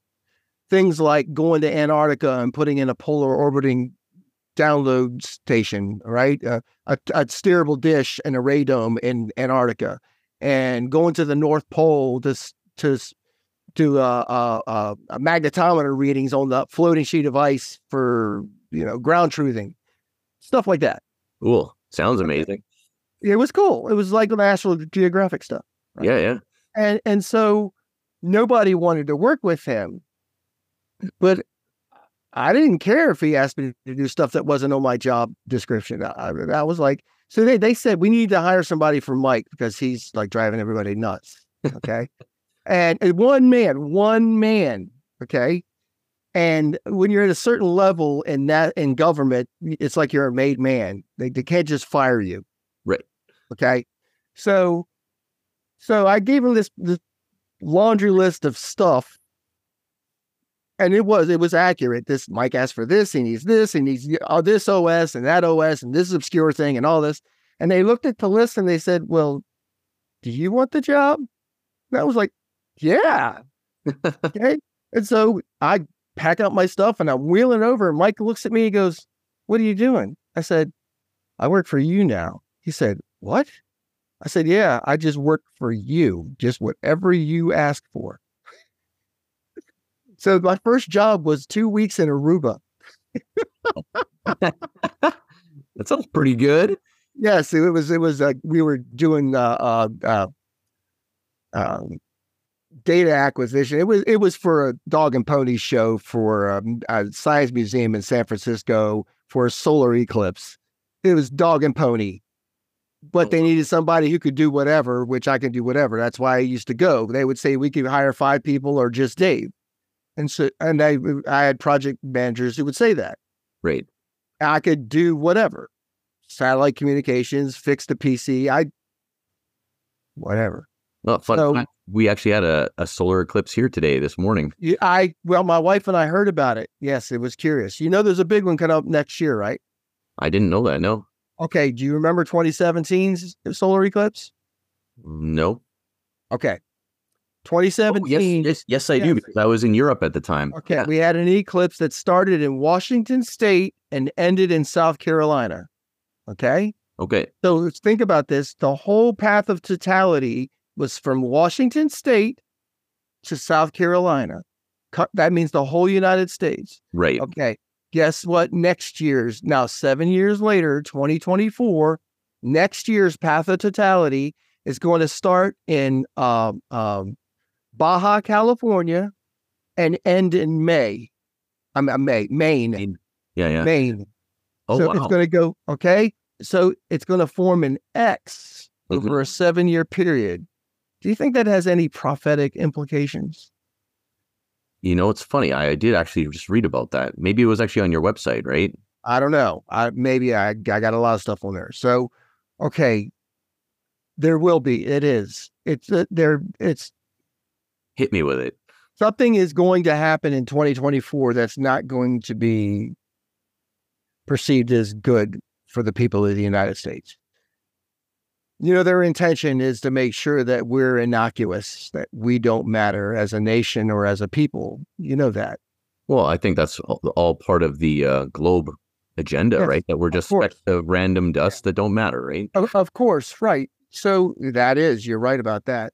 That is part of the World Economic Forum's deal. Do you know that in their own white papers they publish, and this is in my book too, is that some of the things that are keeping them from implementing their plans is our what do you call it? The Civil Rights Act of 1964, Title VII, and the HIPAA Act, and all of these personal rights that protect the individual. They need to find a way around it. They actually publish this in their writings. Right, right. Okay, and so you got to do away with the U.S. As a people. Forget about the dollar part. But as a people, you got to do away. We've got to be licking our wounds off in a corner so the rest of the world can do what they want to do. Right. Well, the whole Second Amendment thing is a huge problem too, right? Well, it is, except for they've got weapons that can make us basically dribbling idiots.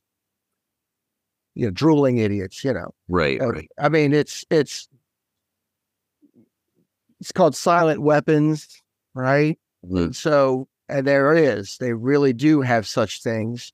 They've been like frequency-based weaponry, which I did a piece called Project Bizarre, which is a title of a real project, okay, a real study that they can cause people to be angry for no reason, people to actually be sexually aroused for no reason. You just, what? right? They can cause people to be deeply sad by beaming specific frequencies at you, okay? Hey, by the way, they can beam fear into you. Does that sound like something that might have happened? Oh, for sure, yeah.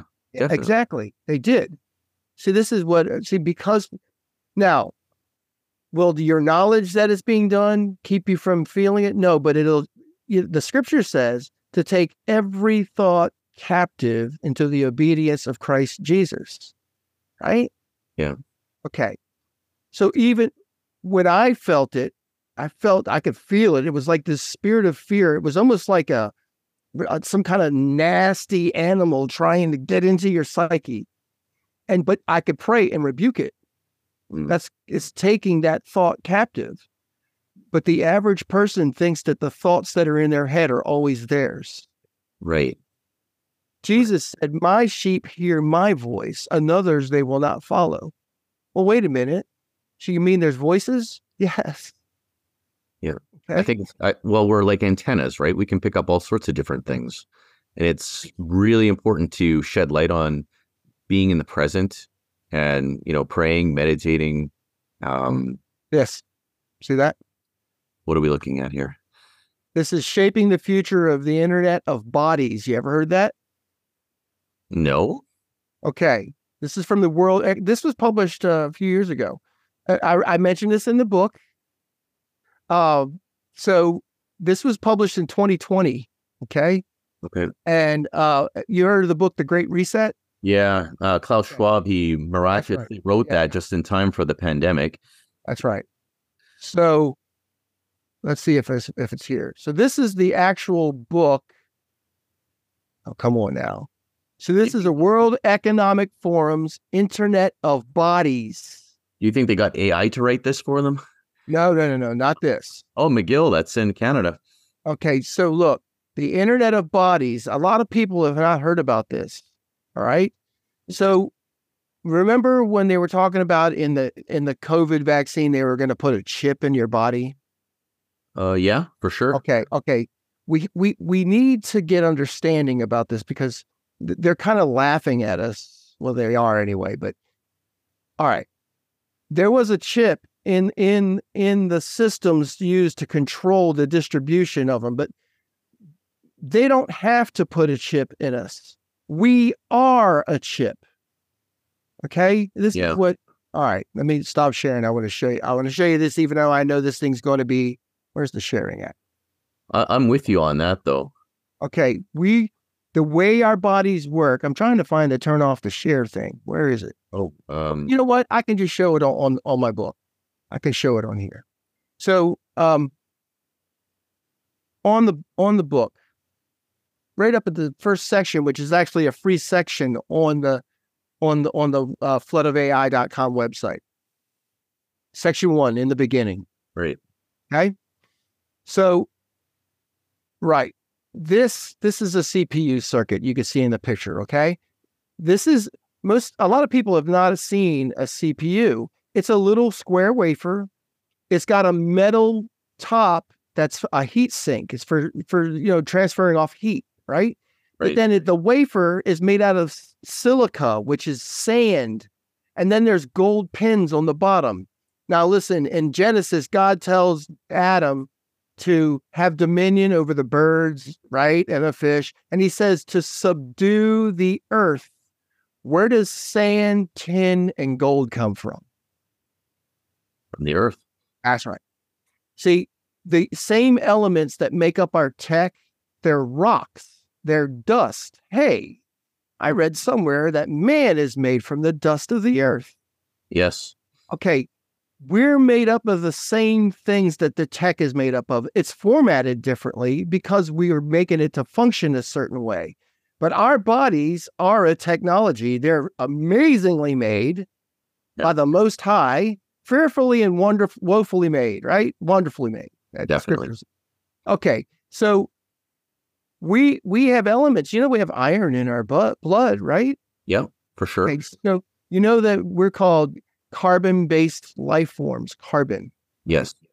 Okay, so you know that oxygen and carbon makes up what's that black powder the pencil lead's made from even. Oh yeah, no, that's carbon dust, right? It's yeah, but listen, it has a name that they use now for circuits. Oh my Lord! Every time I go to speak about it, I forget it. Oh, carbon nanotubes they make. Graphite or graphite. Thank you. I don't know why. There's like a mental block in my head. Okay, you got an electrician with you. We're good. Yes. Okay, so graphite, same difference. Yeah. All you need is carbon and oxygen to make graphite. Well, hey, wait a minute. We have carbon and oxygen in our bodies. Well, yeah, but our cells are told to make, cell bodies, to copy the DNA and make cellular body, to make new skin cells or to make lung cells or to make, muscle cells. Well, wait a minute. Well, what tells them to do that? RNA. Yeah. RNA tells your DNA what to do. It's called messenger RNA, mRNA. Anybody heard that term?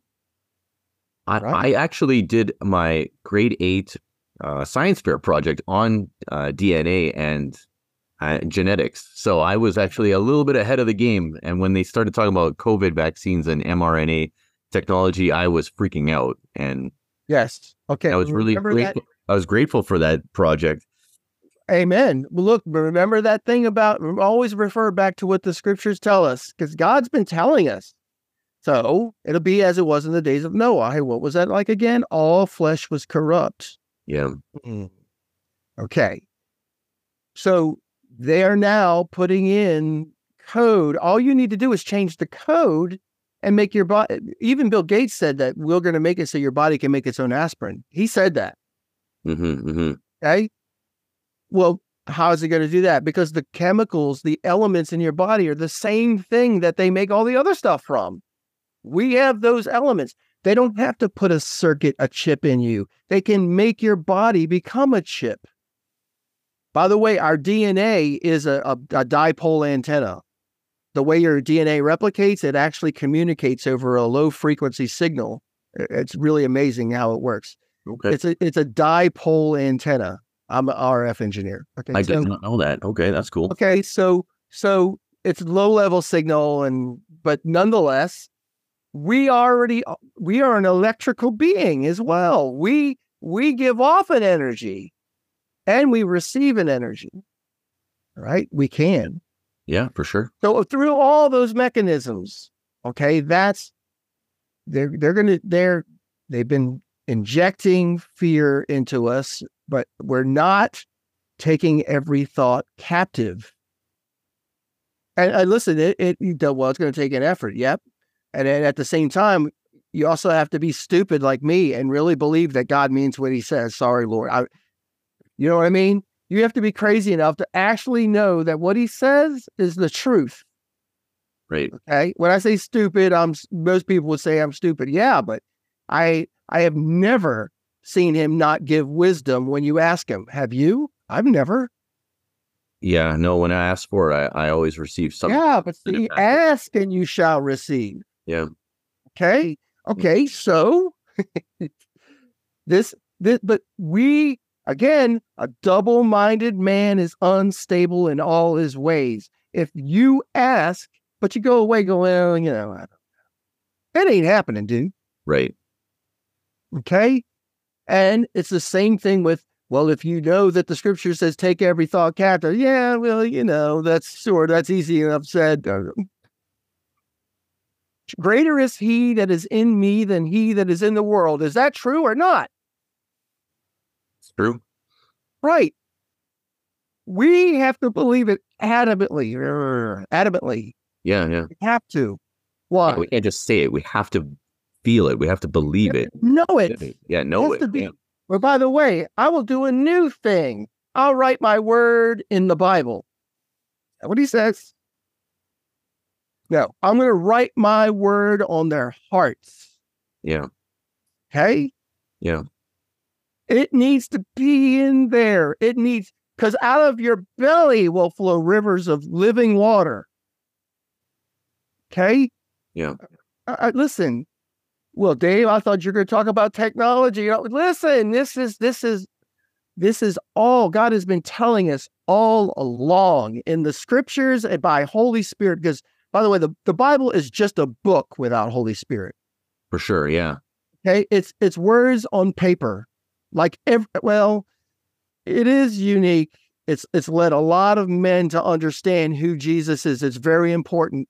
But if you don't hear from Holy Spirit, you're not going to have that light shined on it where you see who God is. Yeah, I totally relate to that because there's times where I open it and I read it, and there's times where it's just words, but then there's times where I get something that I've read multiple times, but praise God, but I feel it in me. Yeah, and it's like, whoa, and there it is. That's the thing that I needed now.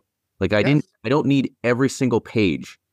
Like you get that message that you need that day in that moment from that piece. And listen, because it says that God is a rewarder of those who diligently seek him. Mm-hmm. So when I grabbed my book, this is the oldest King James that I own. That's a nice one. It's old, but the oldest one I had, I gave to my son. It's like 115 years old. But but when I read this book, I actually have a safer that I like the most right now. So I open this up. Well, then I must be seeking. Am I opening this just to get the words? And when the 6th hour was come, there was a darkness over the whole land until the 9th. If I'm just getting it to read it to see the words, am I getting it to hear from Holy Spirit? Yeah. Am I reading these words so Holy Spirit will show me what is God saying? Right? Like what you just described. The intention behind it, right? Right. Am I going in here and opening up this book to hear from God? Right. Now, I got to tell you, this is gonna tweak a lot. I hear from Holy Spirit when I'm in the shower, like more than almost any other time. That's funny. I'm the same way. Most of my meditation is in the shower. That's like this is when I hear from him because I'm not thinking about anything else. Right. You know, I'm not paying attention to. Well, a lot of time I've held church with Holy Spirit while I'm driving down the freeway. Thank you, Jesus. Anyway, but by the way, there's a section in my book called Shem, which means name. The modern Hebrews call Hashem the name. Okay. Shem means eating and drinking. It's Sheen and Mem, teeth and water. That's what Shem is in Hebrew. So I had already written this book, and the last 6 or 8 pages are newer. That's why it says revised edition. I was sitting in my rocking chair, and Holy Spirit was literally pouring things into my spirit. I yelled out to my wife, I said, baby, me and Holy Spirit are holding church in here right now. And he said, he was reminding me of stuff I knew, and then he showed me how it applied. And so that last section I write in there that Holy Spirit was telling me, and it applies to today. It applies to the times that we're in. Okay.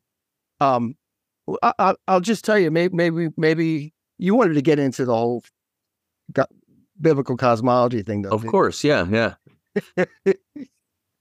Okay. Okay. So the thing with NASA, so I get a job at NASA. I go all over the world. I'm teaching people remote sensing, literally in other countries. I'm teaching data ingest systems that I actually helped to design. We brought the cost down of back then, computer technology was new. Mm-hmm. PCs, the idea of PCs were new, right? And so people have a hard time visualizing that today, when I got this, right? Right. And so there was this running joke on our website back then is where's Dave? Like, where's Waldo? Because there would be a picture of me on a rooftop putting a satellite dish at some location, all over. Because we created this system that they could this is before internet broadband was pervasive.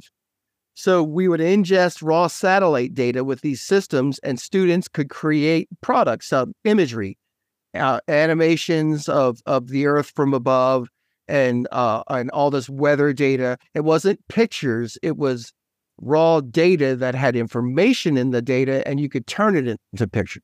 Oh, interesting. Like a transducer of some kind. Well, what you do is you basically correlate certain types of data. Albedo is reflected light. Infrared, of course, there's different bands of infrared that show within cloud cover that, all that kind of stuff.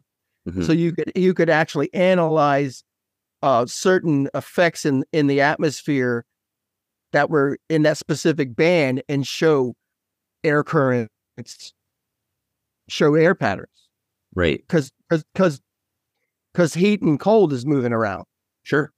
I'm simplifying, right? Yeah. So that's how they do it. They correlate that data, they colorize it, then they represent it.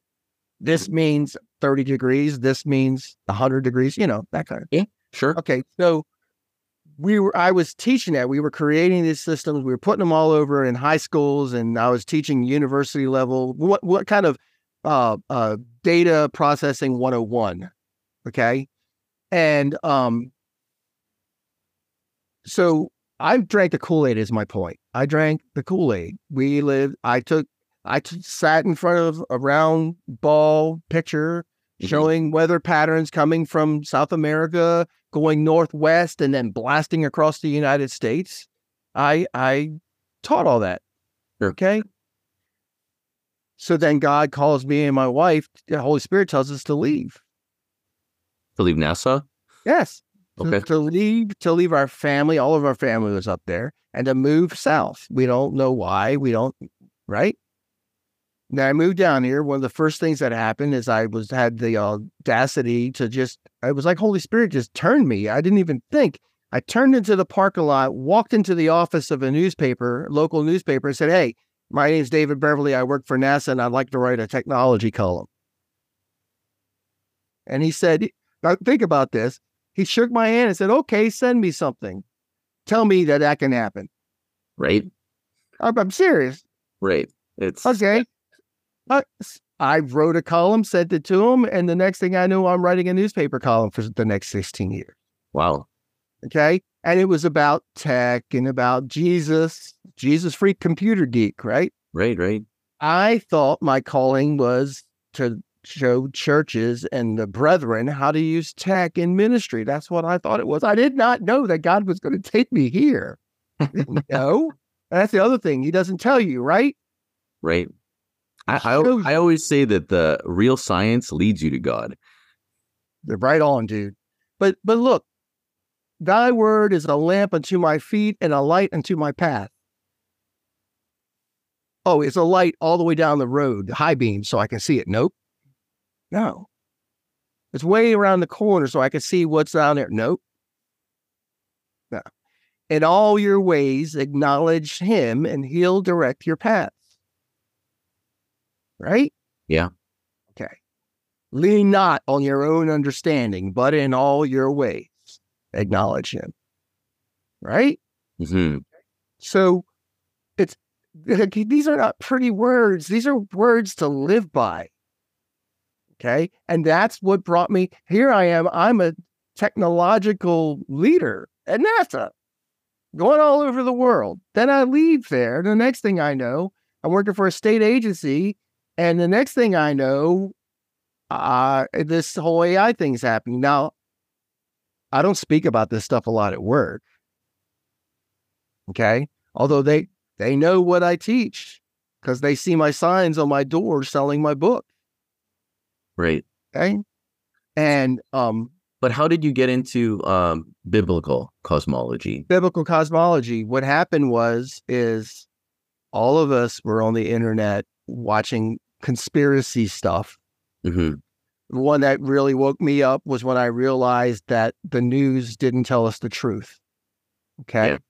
Yeah. There was a documentary called In the News, and me and my wife watched it, and they were demonstrating how the news just makes up stories. I know it sounds stupid by today's standards, but the news just makes up stories. Yep. Okay. Yep. And we went through the Glenn Beck stuff, and we were watching subscribe to Glenn Beck. I mean, I probably own all of his books, probably. He's entertaining. I don't follow him anymore, but I don't either. Because he would hit a ceiling. It was like he's holding a carrot out and then you never get it. Yeah. He's telling you the truth to a level. Yeah. Never going past. And I'm like, no, man, we're being played. Right. Okay? Right. Okay. So I'm like, God bless you, dude. But what I would say is, okay, this guy's really smart. How does he not know that he's in a cult? Yeah. Yeah. Okay. Now, I still believed in the spinning world. Everybody like everybody else, but I was now going down this path. Oh, and the first one is that I'm reminded of Abraham when he was still Abram, and he asked God, this is an extra biblical text. He asked, there must be one true God. All these gods that my father, remember his father was Terah, who was an idol maker. By the way, he was an idol maker who worked for Nimrod. Oh, These wow. guys were all contemporaries, okay? And see how it's connected, okay? Yeah. So you find this out when you read the extra biblical text, folks, okay? Find out the rest of the story. I got to get the Enoch in my collection. Well, Enoch and Jasher and Jubilees, definitely.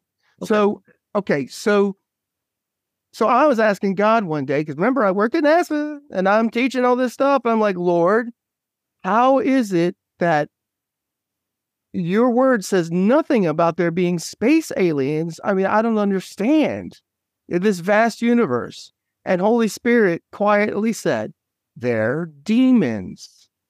And I went, oh, now that was it. That's all he said. the next thing I know, I'm at my church, and the pastor I was teaching, it was called Aliens from Space and Half-Breed Humans. That's what I called the thing. Now, they mocked me at church. Wow. Okay. When I told them that angels had sex with women, one of the retired pastors jumped up screaming at me, angels don't have sex. Okay. I was, okay, man, if you say so. Yeah. Now, again, the Holy Spirit told me. Okay. That's what it took. Right. I didn't go, oh, no way. You do that, chance, good luck hearing from Holy Spirit again. Yeah. Okay?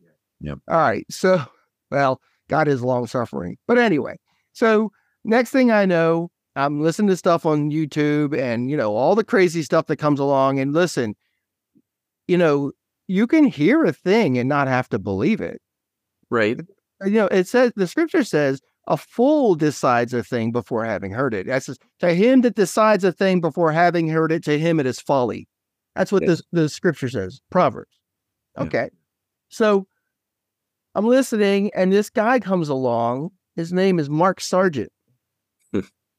and all of a sudden, I'm seeing stories about the flat earth. And I'm like, oh, come on. I laughed. Right. Yeah. Me too. Yeah. I'm like, really? Really? What are they? And I literally said, what are they going to freaking start talking about next? So I listened to him, and his presentation was, he nailed it. And when I was listening to him, it was every week he came out with a new part. He didn't have the whole series yet. Right. Okay. So I listened to the first one or two that were posted, and I was like, okay, wait a minute. This really makes sense, what he's saying. And then I thought about it. I thought I was able to examine my own experience at NASA. When I taught remote sensing and we put these systems together to produce imagery from raw satellite data, there was this part in the software that you had to do in math. You had to take the imagery and map it around a globe in software. Okay, so picture this, pun intended, maybe. Sure, yeah. So you're getting this data of a picture of the Earth from space, and it's a globe, yet you have to take the data and map it around a globe. Why would you need to do that? Yeah. Okay. Now, I didn't question that when I was there, but I'm looking back and I'm going, wait a minute. Why did we do that? Yeah. Okay. So then this is all happening. I don't remember what year this is like 2014, 2015, something around then. Right. Remember, I went to Antarctica, right? Okay. So I had created back then, it was high end. It's absurdly lacking by today's standards. Okay. So hold on one sec. So you actually have been to Antarctica? Oh yeah, absolutely. Yes. Okay. I'm going to tell you. Yes. Okay. Hit me with it. Yes, it's just another day in the job, okay? So for real. Okay, I didn't want to go. I was ticked off. I hate the cold. Right. So, okay, but my boss was right, though. Everybody got sick in the jungle. I go to the jungle, everybody's deathly ill. The leader almost died. You go to the cold, there's no bugs, no disease. Right. That was my boss. He's like, Dave, just go where it's cold. All right, so I'm in Antarctica, and I had created a robotic tape array for data ingest of polar orbiting spacecraft. The reason we were there was because they couldn't get the data from the farthest reaches of the South Pole. Again, this is the story. Right. I still believe in a spinning globe, okay? Right. So we can't get the data, and so the whole Antarctic interior is not mapped. So I literally built it in my office at NASA.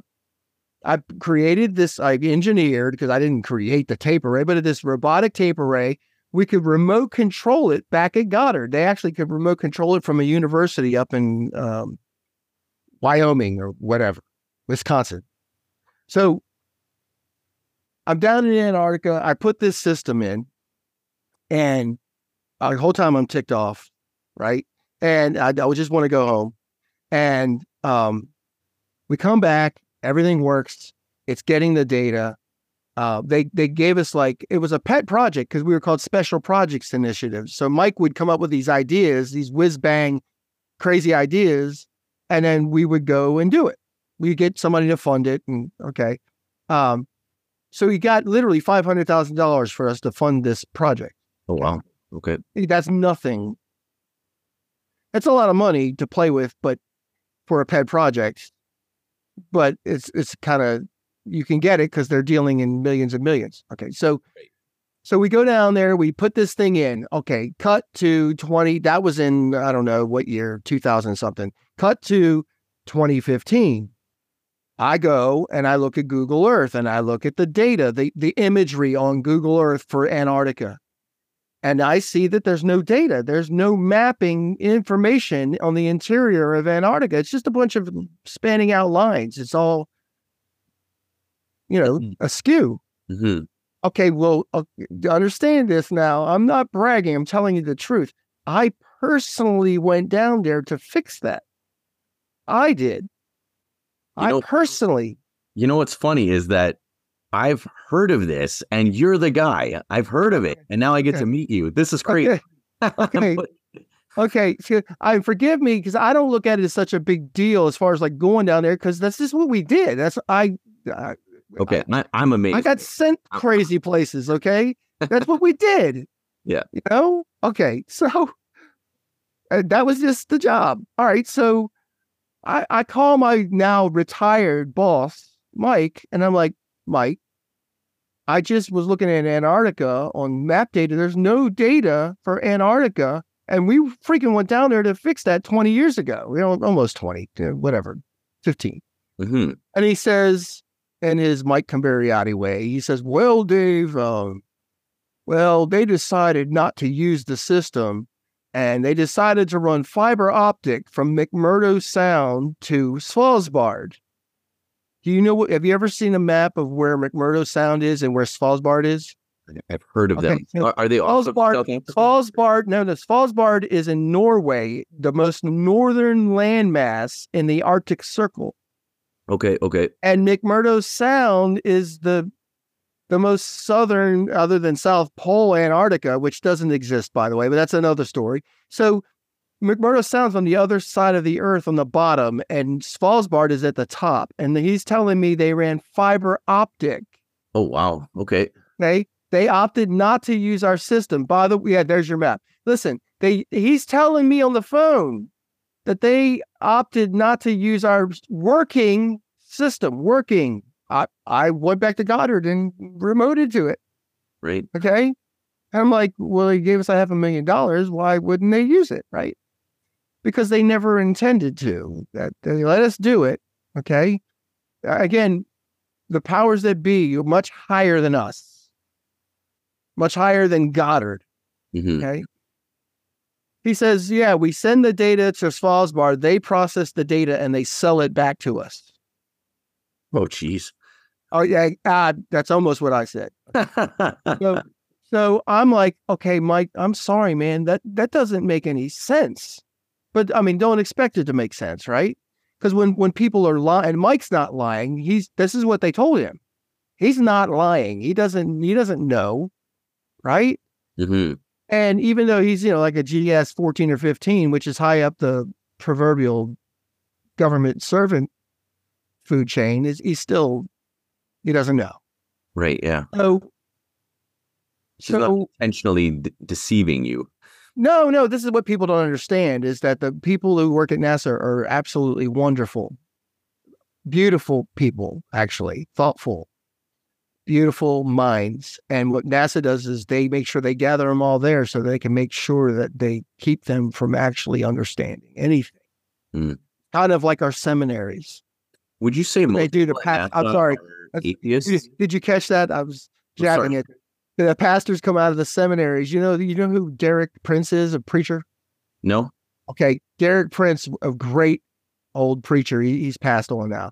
He said from the pulpit, our seminaries have created the most enemies of God as anything in the world that has.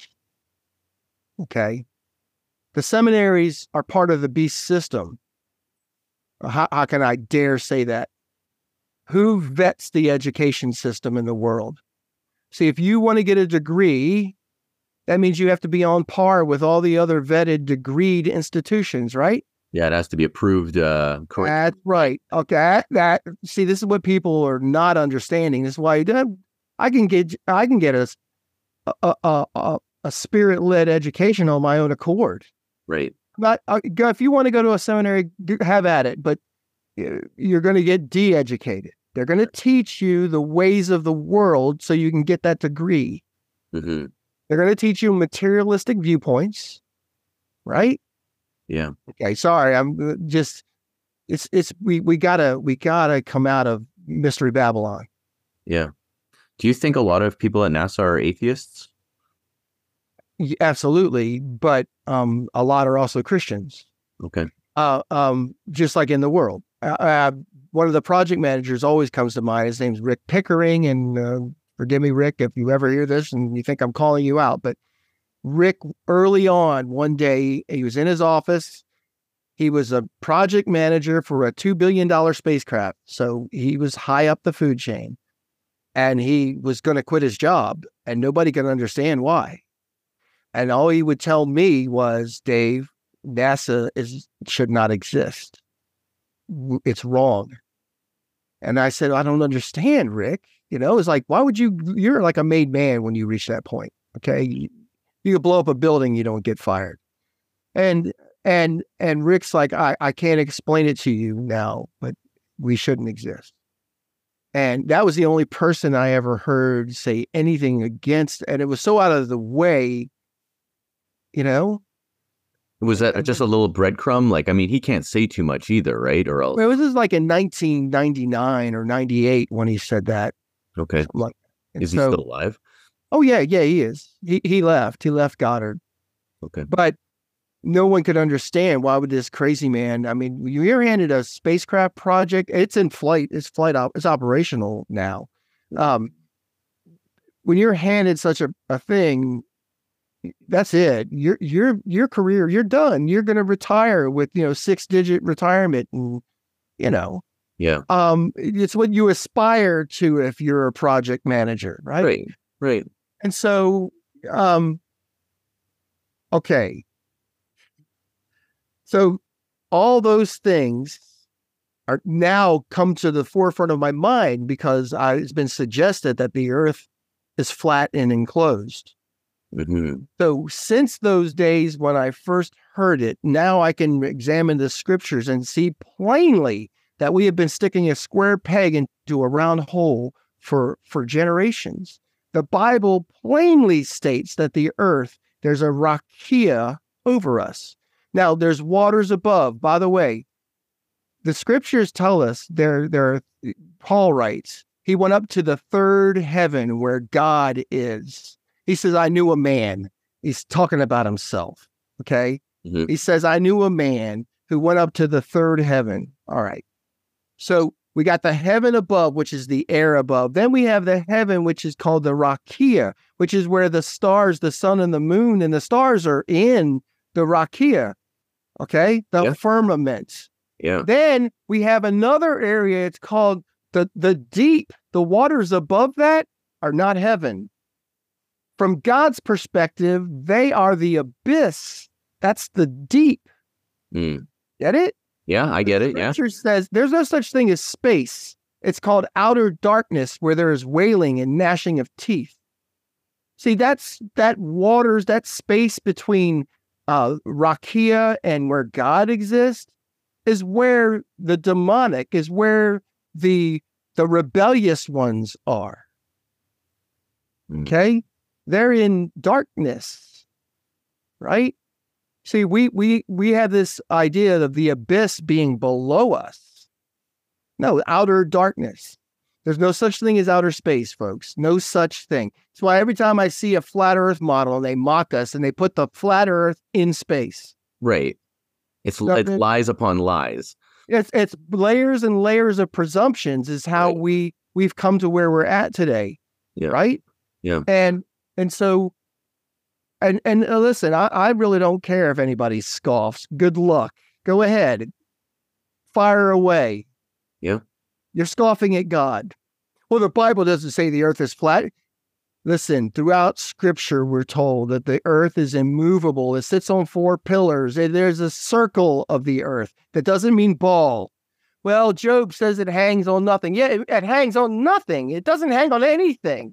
By the way, you're reading an English translation of 2 or 3 other languages. Right. Something gets lost in the translation. For sure. For anybody out there that speaks multiple languages, like my parents, they spoke Russian. So when I spoke Russian as a child, I thought that it was one of the most amazing languages because English is too complicated. There's just too many things. Like in Russian, you can have one word that can encapsulate feeling, smell, everything in one word. In English, it takes so much to put. Well, you know why? English is a bastardized language. Sure. English is a wreck. Okay? It's a corrupt language. This is why I'm studying, listen, and just as an aside, Ivrit, modern Hebrew, is not Hebrew. And even the scribes, the modern Hebrews, tell you this. Oh, well, okay. Okay?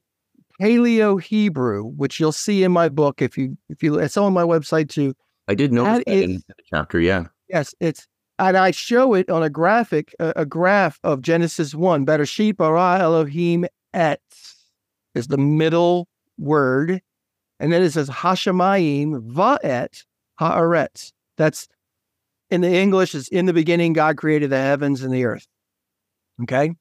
So we know it's heavens, by the way, because it's Hashemayim, which means many waters. Okay?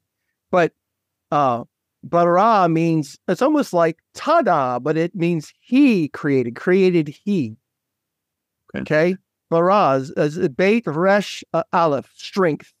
Beit is house. Resh is head. Hey.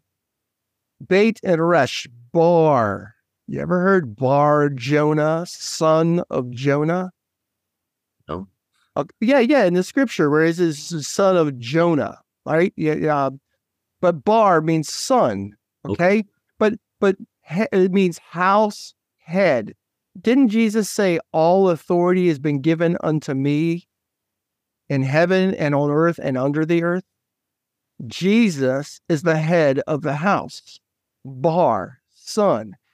See, Genesis 1 in the Hebrew tells you all this stuff plainly if you're looking at the original Hebrew, but you don't see that in the English. And it's not that, I'm not poo-pooing that, don't read your Bible again. Yes, in the beginning, God created the heavens and the earth. That plainly states that, and we know that's true. Mm-hmm. But if you look at the Hebrew, it tells you so many doctrinal truths in the Hebrew in the first line of Genesis. Okay? The middle word that's not even translated into English, because they say it's a meaningless word. So think about that. God had Moses write down a meaningless word. Right, yeah. In the middle of Genesis. Right. Okay. No, et means first and last. Have you ever heard that term? Like the Alpha and the Omega. First, that's right. No, but he's not the Alpha and Omega, because that's Greek. And John is a Hebrew, right? John's a Hebrew boy, right? Yeah. Alpha and Omega. Okay, here's the thing, and I write this in my book too. I challenge anyone. Find Alpha and Omega in the Old Testament. Right. No, I'm just. Well, you won't. Okay, no, I know. This is going to tweak a lot of people, because you're saying he's not the Alpha and Omega. No, he's the first and the last, but he's the Aleph Tav.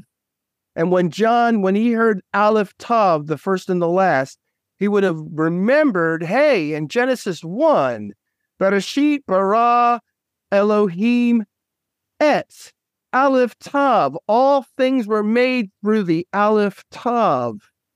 Right? That's all things were made through him. There's nothing that was made that was not made through him. He was in the beginning with God, and he was God. Yeah. Right? Yeah. Okay, so that is everything right there. That's so yes, deep. It's everything. So Jesus is the Aleph Tav. He is the first and the last. But in the Hebrew, and see, and listen, modern Hebrews, even Kabbalists, they teach that God, everything was made through the Aleph Tav. They teach this.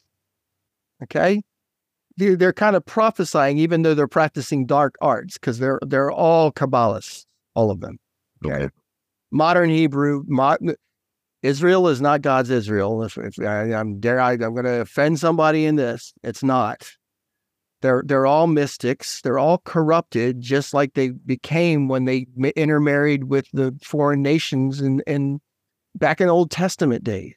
Yeah. It didn't go away, right? So again, this is in my book as well, right? So again, if you come in this midstream, the book is The Coming Flood of A.I, The Rise of the Nephilim Spirits. A lot of people I talk to have never heard the term Nephilim. Nephilim means fallen. Nephal means to fall. It's talking about the angels, but not just the angels, because the spirits, they are of the fallen, the rebellious angels who rebelled against God. When he set them over the nations, he said, do this. And they decided, nope, we're going to be worshiped. Right. And we're going to have our own offspring, which, by the way, God said in Genesis 3, your seed shall be at enmity with her seed. Wait a minute. Hasatan has seed? See, God was telling him ahead of time, yeah, I know you're going to do this. Like, none of this is a surprise to the Most High. None of this. What I'm telling you is this was always planned. This is not a new thing. Like I heard a guy in the teaching I did at a church jump up. You're teaching a new thing. This is an ancient thing. Yeah, it's right there. You just haven't looked at it. You just haven't seen it. And again, because your pastors and the leaders who should be teaching you these understandings are blocking you from them. Yeah. They're protecting you from the scriptures. Well, David and Goliath, everybody just glances over the fact that Goliath was a giant. Well, Right. And he had brothers. He had brothers that were giants because he grabbed other stones. You'll hear pastors preach on that. He had brothers. Well, and then they bastardized the story, basically making it seem like David was really little and Goliath was just a big deal, not a giant. Come on. No, man. He was. They talk about Og of Bashan. Og of Bashan was a giant. He had an 18-foot bed. He had 2 rows of teeth and 6 fingers on his hands. Okay? They talk about this was in Canaanite.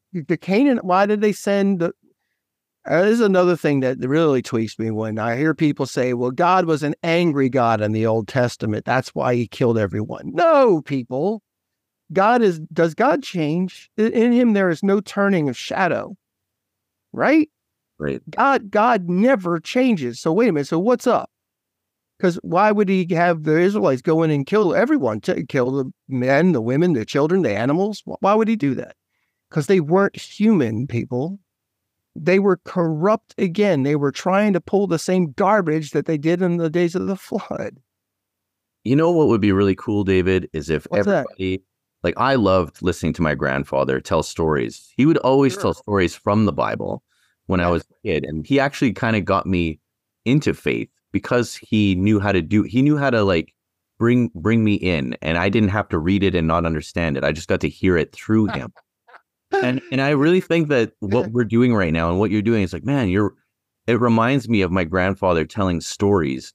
And since, go back to the beginning of our podcast, we talk about how not so many people read, but people love stories and people love being told stories. Right. And if we could do it this way, where we bring them in with something that's very interesting, that sparks their imagination, that gets them to like look deeper, right? Because it's all about sparking that interest. And the Bible's boring, man, right? The Bible's boring. No, once you start like hearing these stories, it's like, wow, I want to look more. I want to know more. I'll even read the Hebrew stuff and try and learn that, because that sounds amazing.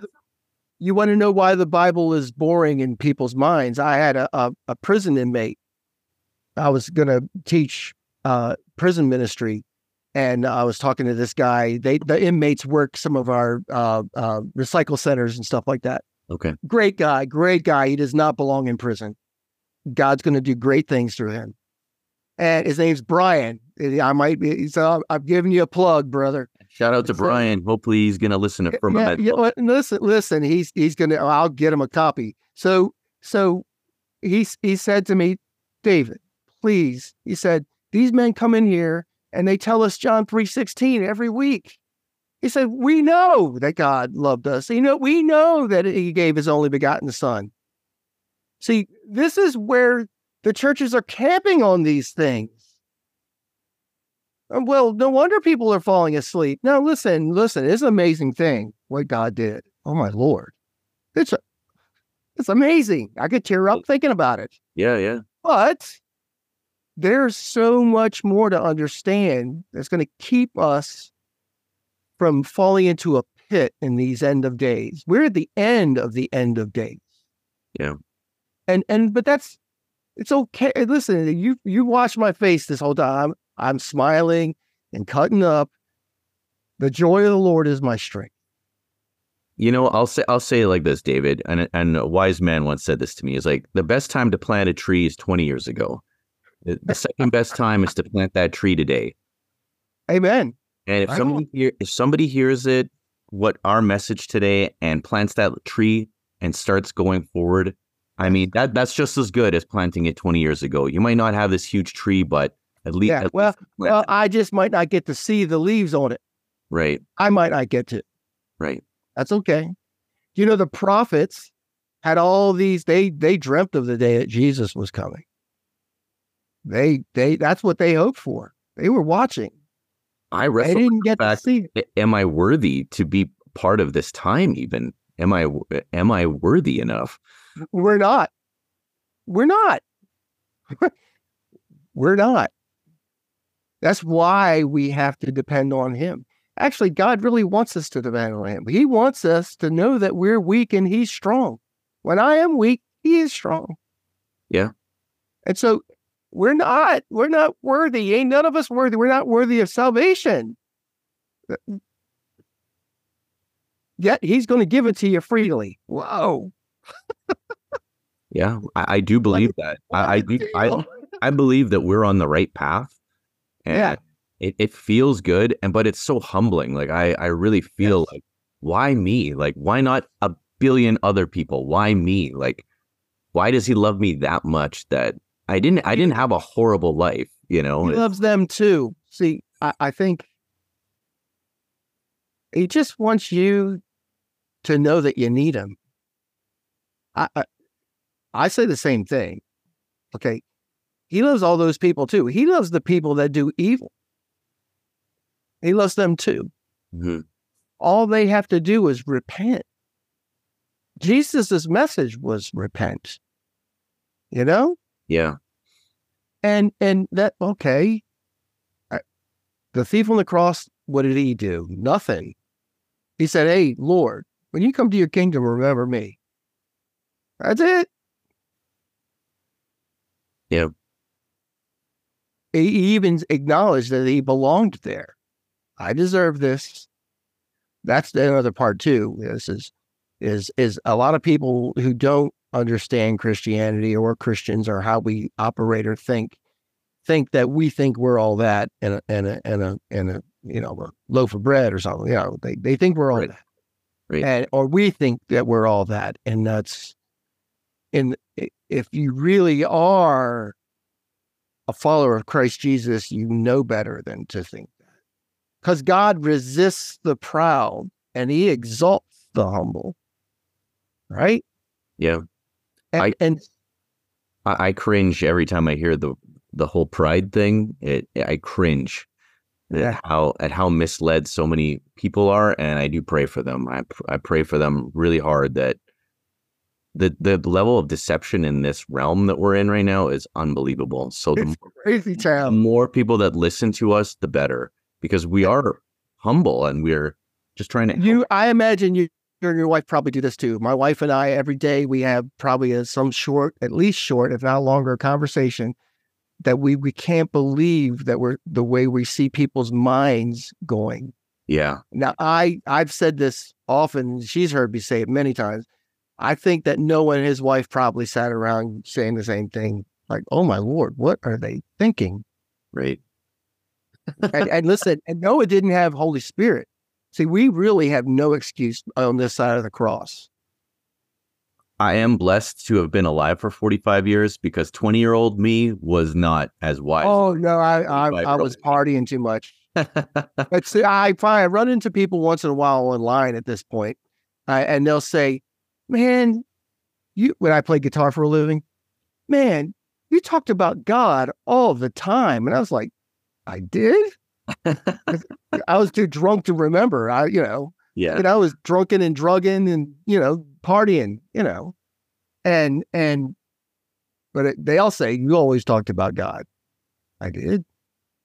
Yeah. Okay, so on that note, in Malachi 3, it says that God writes down the names of those who talk about him all the time. That's powerful for sure. That's very powerful. Well, yeah. I feel bad. I feel like we have to wrap it up. And we should probably do a part 2 and 3. And if you ever want us on your podcast, we're going to be there. And I just think that we could go forever. Man, it was such a blessing to have you on our show. Great to be here, man. Thank you. I'm going to leave you with the last word, and I'm going to put in everything in the show description. And it's like I said, I would love to have you back again. And we could talk. There's so much amazing stuff on your website, JesusFreeComputerGeek.com. There's amazing articles on there. And I feel like we talked about a ton of stuff, but there's so much more. There's so much more. And again, by the way, about the book, if everyone who makes a comment, who's got the book and makes a comment, I'm giving away a laptop. It's going to have Bible study tools on it and all these videos and all the materials pertinent to the book. At some point towards the end of this year, I'm drawing the names from the people who have put comments about the book on the Amazon page. Okay. So this is a laptop, but it's a Dell. It's a nice laptop. I've been doing this for years, giving stuff away, and people give me their old hardware, and and I normally I give away a book copy when the first email that comes in when it's live. And I'm going to live show whoever's email pops in first. At this point, you get the book, but we can't do that here. But listen, floodofai.com, floodofai.com. You go there and you'll see immediately the link at the top. You can listen to some audio book portions of sections of the book. Lots of resources, videos from my live channel. I call it The Gathering. I think is it Matthew or Mark? It says, where 2 or more are gathered in my name, I am there in the midst also. Right. And so I call it the show, The Gathering. Right. Nice. And, but listen, my last word would basically be, I want to close in a prayer. It's Numbers 6:24. Holy Spirit put this on my heart. I don't know the fullness of this yet because God hasn't told me. Everyone's heard of the mark of the beast, but God has a mark. Okay, that he says that even in Revelation, he says, I'm going to put my mark. He says, don't do any of this stuff until you've put my mark upon my people. Right. And then in, I forget, Ezekiel, the angels show up and one has it says an ink well. It says, God says, kill everyone in the city except for those who cry out in the streets for the abominations being done in the city. I forget. I think it's Ezekiel 9. Totally wrong, probably. But he says, put my mark upon those who cry out in the streets, okay, for the abominations done. That is what it said. God has a mark. In Numbers 6:24, God instructs Moses to tell Aaron, the high priest, right, Aaron, what's called the Aaronic prayer. And so the prayers in Numbers 6:24, and in different versions of the Bible, it says, this is how they shall put my name upon my people. In some versions, it says, this is how they should put my mark upon my people. Okay. So in the English, it's the Lord bless you and keep you. The Lord make his face to shine upon you and be gracious to you. The Lord lift his countenance to you and give you peace. Right. But I like to say it in the Hebrew. Okay. So it goes like this. Yavrei kirka Yahweh ve'yishmei raka. Ya'el Yahweh penevaleka ve'cherneka. Yisa Yahweh penevaleka ve'yusamleka shalom. Peace in Jesus' name. Amen. Yes. Amen. And for Alex and David, this has been an amazing episode of Firmamental, and I just want everybody to remember to protect their dome, and we'll see you next time. How do we find ourselves here within these walls and chains as a teardrop lands? Who is there to blame?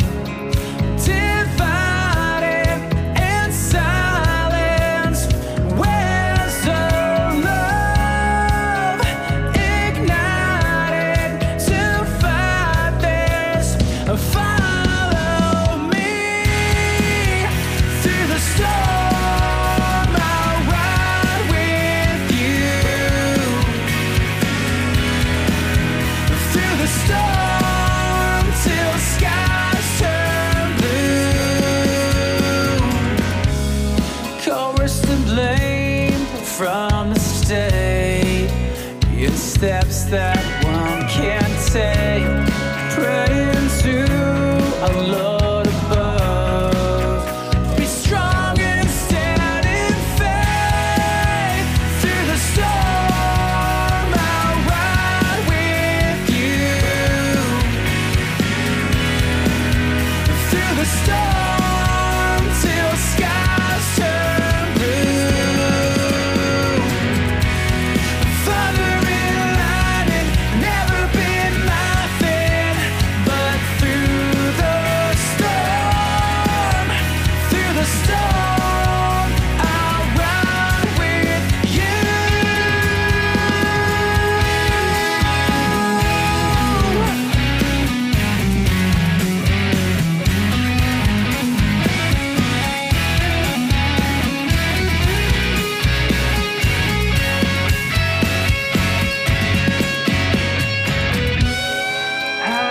find ourselves here